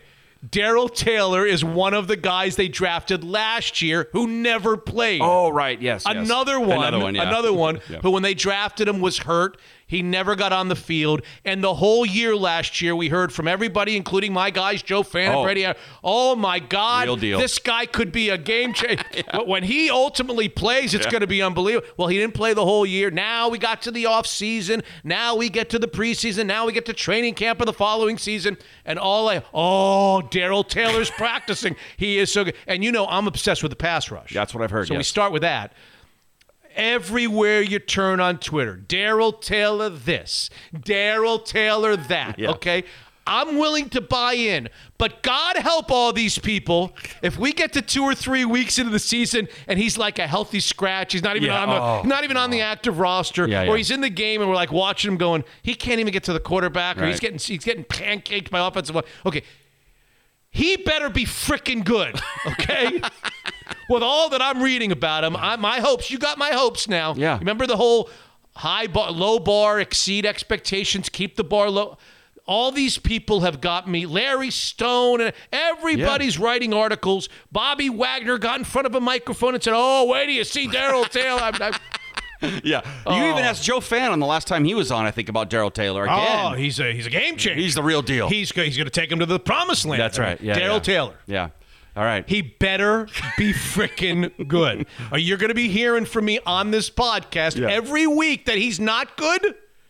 We're going to lead on that Sunday night. We won't be doing it on Saturday nights. Yeah. We're going to lead those Monday morning podcasts. Have Seahawks beat the Colts 27-14. Darrell Taylor sucked. Now, when you say he better be good, give me an idea of good. 25 sacks or more. Ooh. No. What is he, Mike Gastineau or Mark Gastineau in 1984? He's got to be good. He's got to be. If Mike Gastineau. People are just raving about him. He's just got to be out there and effective. He's got to show me something. Show me something to make all this talk real. Okay. When you brought him up first, I was like, "Don't tell me he got hurt again." Too. No, he didn't get. Not yet. I'm happy he's healthy at least. By That's next good. 150 episode 150. Okay, sounds good. And Rashad Penny is lighter. Oh, okay. For all you Rashad Penny fans, so he's lighter. He's lighter. He's like the same weight he was in college. Very quick now, very explosive. You hear all these things. He's got that suddenness that he used to have when they drafted him. He does. Yeah. Okay. And he won't be back next year. I'm excited. That's it. This is last year for the Seahawks. Okay, good. Yeah. And by the way, before you go to the other stuff, your next thing, Carson Wentz. See the story? No. Foot injury. Remember he signed? Yeah. Or did they trade him? I guess the Philadelphia Eagles traded him to the Colts. Yeah. Foot injury, believed to be serious. They're wondering whether a specialist is going to say surgery. His availability in week 1 of the regular season is now highly in jeopardy. And who are the Colts playing in week 1 of the regular season? It's got to be the Eagles. It would be the Seattle Seahawks. Oh, there you go. Okay? All right. So if Carson Wentz can't go, currently the backup quarterback to Carson Wentz, and now the starter. Here is your Stump the Band question number 2 of episode 152. Jake Browning can only play on one team, right? No, but Jacob Eason can play on one. He's the starter. Right now, if week 1 were like this coming week, a few things would happen. D. Eskridge wouldn't play. Right. Darrell Taylor would probably not get any sacks. Yeah. And Jacob Eason would be the starting quarterback for your Indianapolis Colts. We'd have 2 starting Husky quarterbacks in week 1 if it were tomorrow. If it were tomorrow. That's right. That's incredible. Jacob Eason. Jacob Eason. That name I hadn't thought about since Lake he Stevens, left. right? I think so. Yeah. I get Lake Tapps and Lake Stevens and Lake Boren. And it just was always weird that Sammamish. his dad's name was Lake Tony. His dad's name's Tony, but not the He Tony. wasn't the long-necked Tony Eason. No, it was not. Wait, did he have the long neck? I thought that was Grogan. That was Grogan. Tony Eason was the other one that was on that team. Yeah. Champagne Tony out of the University of Illinois. That's right. Yeah, long-necked was Grogan. What was Grogan's first name? Steve Grogan. Yeah. Right. Yeah. See, I'm the sports guy. Just come to me. That with was the stuff. Squish. Tony Eason was the Squish the Fish game. Oh no, I remember the Tony Eason, not the Lake Stevens Tony Eason. And how'd that work out for him in the Super Bowl against the '85 Bears? Yeah. Thanks for a boring Super Bowl. I blame you guys too. I blame the Dolphins. The first one on the podcast ever. I love it. All right, quick update on Bob Odenkirk. I told you he was like rushed to the hospital. I have an update for you on Bob Odenkirk. Okay, because you brought it up. Did you bring it up on the P show? I think it was the P show. Okay, and I told you I didn't know who he was. I couldn't picture him. And you said, yes, you can. You just don't know him by name. I have since seen his picture because I've seen the story. I absolutely recognize Bob Odenkirk. He's been in a bunch of stuff. Yeah, I don't know what he's been in, but I recognize him. Mr. Show, Breaking Bad was his big break. Okay. And he got his own show from Breaking Bad. Okay. Anyway, he suffered a heart attack when he collapsed on the set of Better Call Saul. Doing much better. Yeah, he says he's going to come out of this okay thanks to a group of great doctors in New Mexico. But that was scary. Bob Odenkirk is just beloved in this country, so I'm glad he's going to be okay from that. Okay.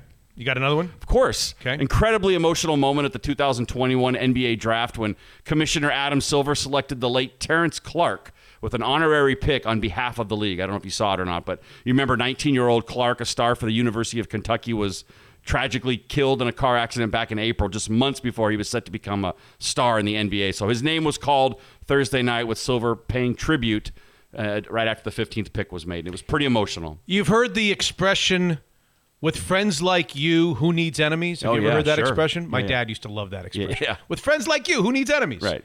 He used to say it to me. I'm gonna translate that. I'm gonna change that into with spouses like you, who needs enemies? Okay. The NHL said it will investigate an allegation seemingly made by Evander Kane's wife. Okay.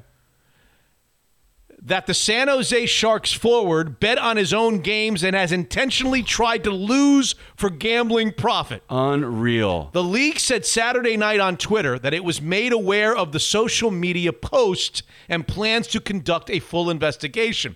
Here's what Kane's wife, not ex-wife. Well, that was one of my questions. I don't think she's an ex-wife yet. Right. But here's what she wrote on Instagram. I can't even make this up. Right. Here's what she wrote. I don't know why I'm laughing, but it's funny. Here's what she wrote on Instagram. Quote, how does the NHL let a compulsive gambling addict still play when he's obviously throwing games to win money?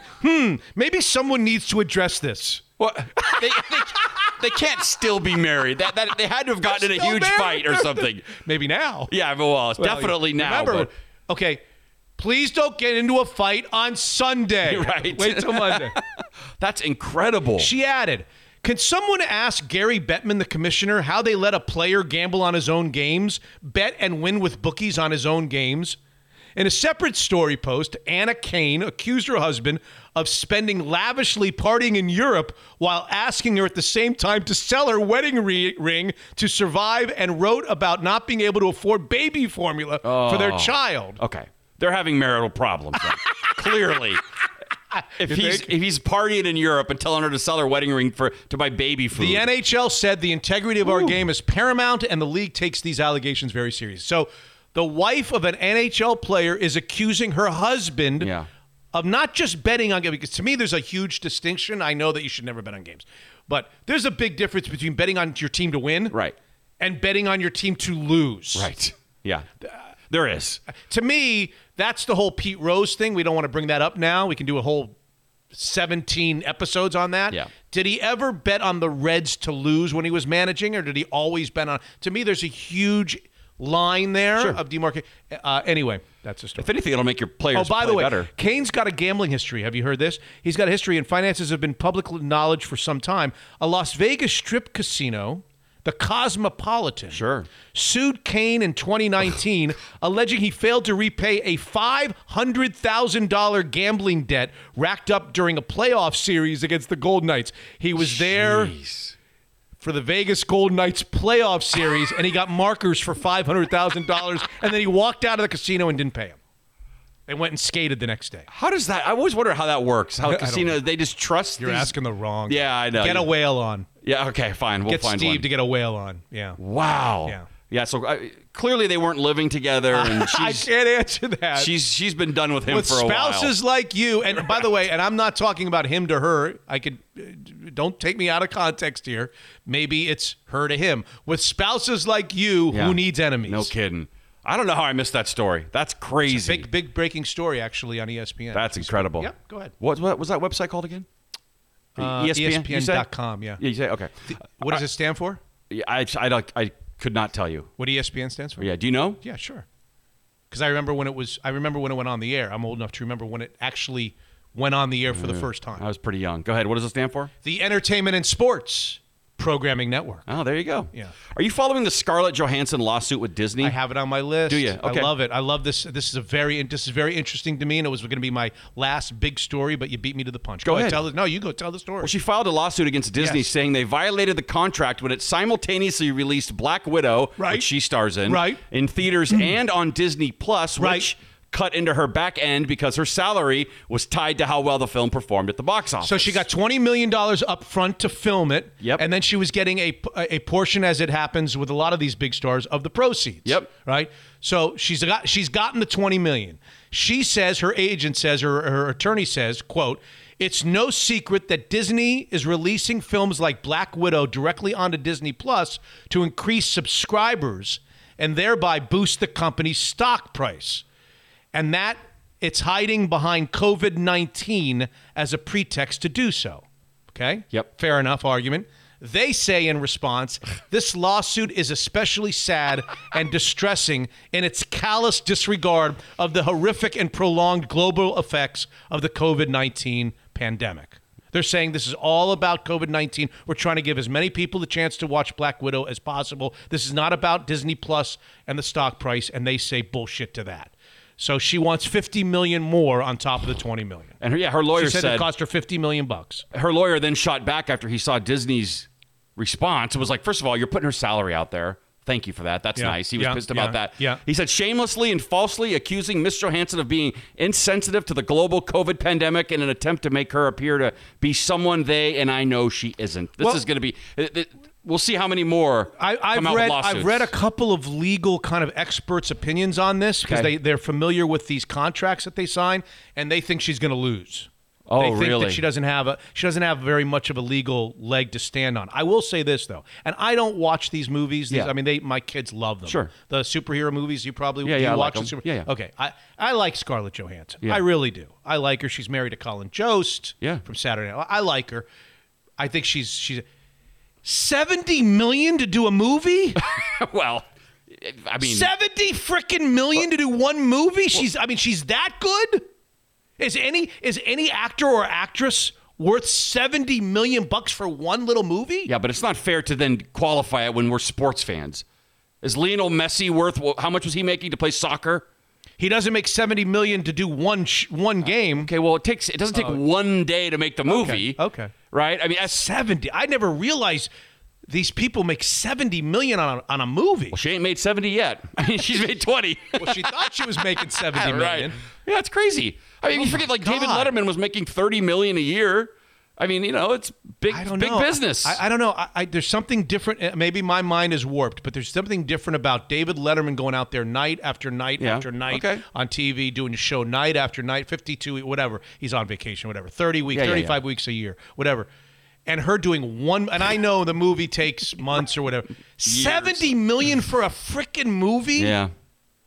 Once you get in that Marvel world, forget about it. I mean, that's another reason of many why the actor that played Black Panther. And then my next question would be to the movie producer and the people who make these movies.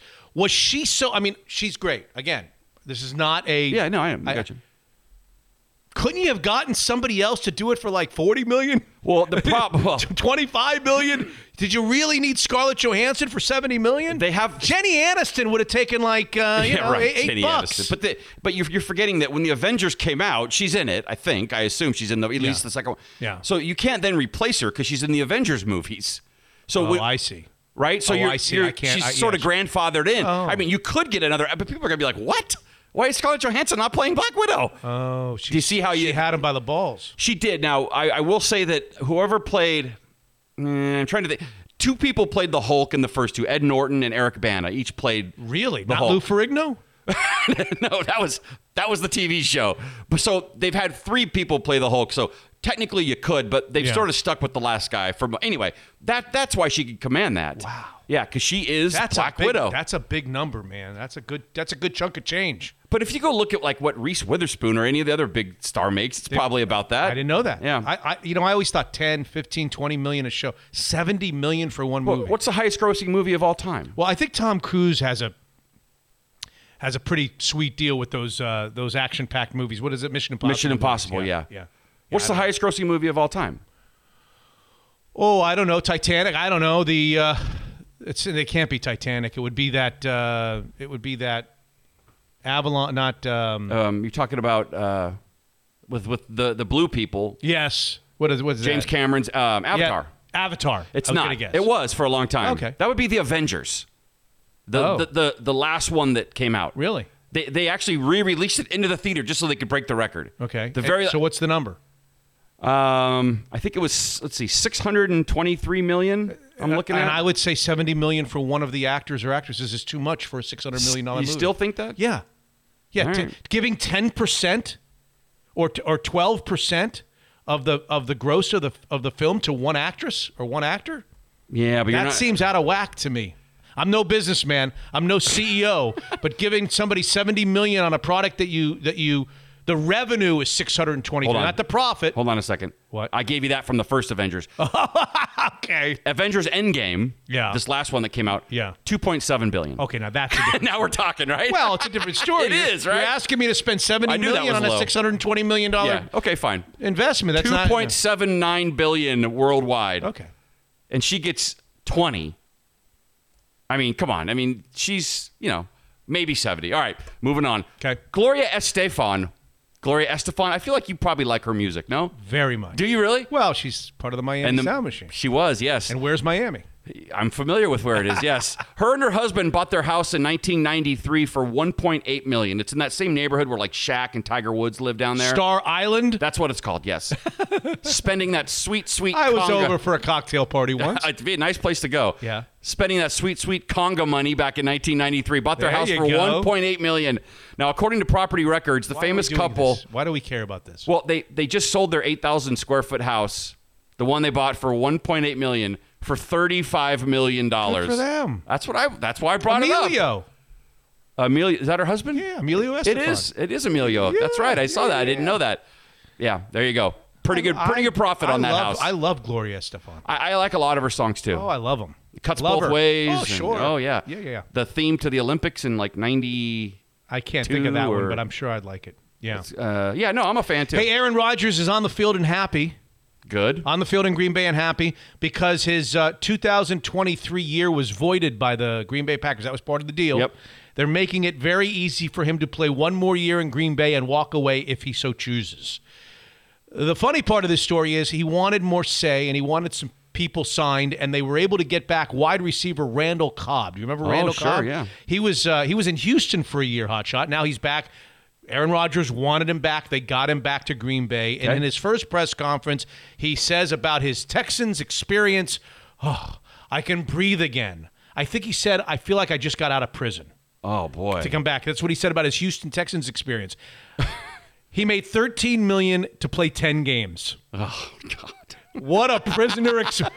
I feel terrible. Right. That must have been woeful. Oh, my God, to have to live in Houston for 6 or 8 months and play for that crappy organization. Yeah. That's just, I feel terrible for him. I do, too. $13 million for 10 games. He should go to a prison and explain to them how he lived the past year to see if they feel bad for him. $13 million in 10 games. Okay. All right. Huh? In Paris, a gray-haired man in a suit reportedly held up a high-end jewelry store earlier this week. Cops say he pulled a knife during the robbery, and while no one was injured, the suspect took off with a monumental haul in jewels and gemstones. The cops say he got somewhere between $2.5 million and $3.5 million worth of gems and jewels. So what's shocking is that the guy got away on a green electric scooter, which kind of makes you wonder how he was able to pull this off, right? Well, law enforcement say there were plenty of potential witnesses nearby. However, they were all distracted by Jean-Claude Van Damme, who happened to be inside a nearby optometrist office. Everyone's staring at stupid Jean-Claude Van Damme, and a guy on a scooter in a gray suit takes off with $3.5 million worth of gems. But they did have surveillance cameras and confirmed, and they arrested 2 suspects in connection with the heist and recovered some of the You know why Van property. Damme was in the optometrist's office? He was testing out glasses to read, does this say $70 million she got? That's right. Yeah, he can't believe it. Believe me, he can't believe it. My eyes must need fixing because I think I read $70 million for her, Scarlett Johansson. Of all the people that get distracted by Jean-Claude Van Damme out of nowhere. All right, quick update on the Metal Church singer I told you passed away at 55. We're laughing, but it is being ruled a suicide. Because we were talking about how... Don't remember. Metal Church was the Seattle band. Oh yes, Metal Church. That I told you about. And there was no drug paraphernalia or ruled a suicide, they've officially said. They received a call on Monday morning, and by the time they arrived, they found the 55-year-old. And somebody did reach out to me and say, thank you for mentioning that. I love Metal Church. Okay, good. So there you go. I'm glad I did it for that one person. An email poured in. That's right. Do you care that Russell Westbrook has joined the Los Angeles Lakers, Hot Shots? I have it on my Do you next care? story. I think it's pretty awesome. 33 years old. He's going home to play for the Lakers and joining Davis and James. Anthony Davis and LeBron James have a new third wheel, and his name is Russell Westbrook. Showtime in the Lakers. And they're now the favorites to win the NBA championship. My guess. Yeah. I think he's 33, you said? He's 33 years old, and last year he did average a triple-double. But we don't even That's all. We don't even look at those anymore because he's done it 4 out of the last 5 years. Averaged a triple-double. There used to be a time where having a triple-double in a given game was like the lead story on SportsCenter. Right. Fat Lever had a triple-double. Oh, hell of a rebounder, Fat Lever, for his size. Okay. I mean, Magic Johnson recorded a triple-double tonight. Yeah. This guy averages it every year. That's incredible. But he's always been on kind of But teams. we don't like it. Nobody likes him, though. That's the problem. I like him. What do you mean no one likes him? No one likes him. No one really? likes Russell. No. Yeah. Is he kind of like a selfish? He's kind of a mean, not selfish because he has a lot of assists. He's just not very friendly, not a nice fella. Huh. He's just not nice. He's one of those guys that we've talked about. Plays with an edge. Okay, well, Yeah. I remember watching him at UCLA, and I was like, he's pretty good. He won't be anything in the pros, though. I'm glad I'm not a scout for the NBA. Same with you and James Harden, But right? you have your own podcast. That's right. It's a good thing you're doing music things on the P shows. All right, do we want some more? That's it. How about a quick positive over. update about Tiger Woods? Your buddy. Yeah. See, I got your attention. My buddy. The golf star is now putting significant weight on his surgically repaired leg. Anytime he's in public, man, the cameras are there and they're keeping an eye on it. Just 5 months after Gray. he nearly lost it in that car crash, yep. he was seen in Los Angeles with his girlfriend, and while he's still... Erica Herman, still crutching around and wearing a protective sleeve. The 45-year-old showed he's clearly able to put most of it, not all of it, his body weight on the leg. So he was spotted outside the Beverly Hills chipping Hotel. any day now. And you're going to be there loving it, aren't you? He'll be chipping any day now. We need him back. Come back, Tiger. Just a quick one. The longest-running children's animated series in U.S. TV history you'll never get, although your kids may have watched it. It's been around 25 years. The Wiggles. It's coming to an end, not the Wiggles. It's called Arthur. Wake up, Jeff. We need you for the show. The Wiggles. That's an interesting We went story. up to Everett to watch him. Did you really? Oh, and I got great seats. Finally. Your wife's like, finally you go out and get good seats and something. Let's go Wiggles. And Wiggles Yeah. of all the things. Yeah. All right, last story. Yeah. If you're looking to spice up your love life with an outdoor experience, there's a new spot for swingers opening in Mamou, Louisiana. It's called T-Boy's Swinger Trailer Park. Their motto, you ask? Because, all trailer parks have mottos, I guess. I don't. Bring your house and share your spouse. You can come to Mamou for many good things. This will be one of them, said David Acoin, the man behind T-Boys. Bring your house and share your spouse. He's opening it up for couples that are into swinging, obviously. He says the swinger community is surprisingly bigger than you may think. Yeah. We got calls from Pennsylvania, from Arkansas, of course, all around Louisiana. We have text messages from all over the country. It's mind-boggling. There's no reason to get mad at anybody for their preference. They're not out here hurting anyone. Nobody is selling drugs here. People just want to have a good time, enjoy themselves the way they want to. That's perfectly what it is. Acoin says the grand opening for T-Boy Swinger Trailer Park is set for Memorial Day weekend of 2022. Mark it on your calendars. And when it's finished, the site will have a nude pool, a nude yoga stadium, a strip poker hall, and a key party cabana. The owner was making a lot of sense with me until he said, no one is selling drugs here, so I think I'm out now. I don't know why wouldn't that be part of it? I really am rooting for this guy, and I hope that his trailer park parties, I hope they go off without a hitch. I got it. Thank you, sir. The owner wants this place to be a safe community for everyone. Plenty of food, clean conditions, first aid, and even medicine. He's even considering turning the meth back into Sudafed. You need Sudafed to make me. Okay. All right. And finally, bring your house and share your spouse. I'm a little discouraged that you know that. Bring your house and share your spouse. That sounds good and all, but I think a more accurate motto probably is venereal wart divorce court. That's probably the better one if I had to guess. I'm guessing swingers really that doesn't typically work out. You know what? I like a different one. I have a different slogan. Okay, go ahead. How about with spouses like you, who needs enemies? God. God. God bless people. Whatever you're into, that's just not my thing. People out there. I think this is a good place to stop the podcast. Yeah. Okay. Fine. I don't mean this episode. Yeah. Nice knowing you. I'll see you again in 15 years. Episode 152, ladies and gentlemen. If you're invited to the party on Tuesday night, please be quiet. Right. Take your shoes off. It's in the books.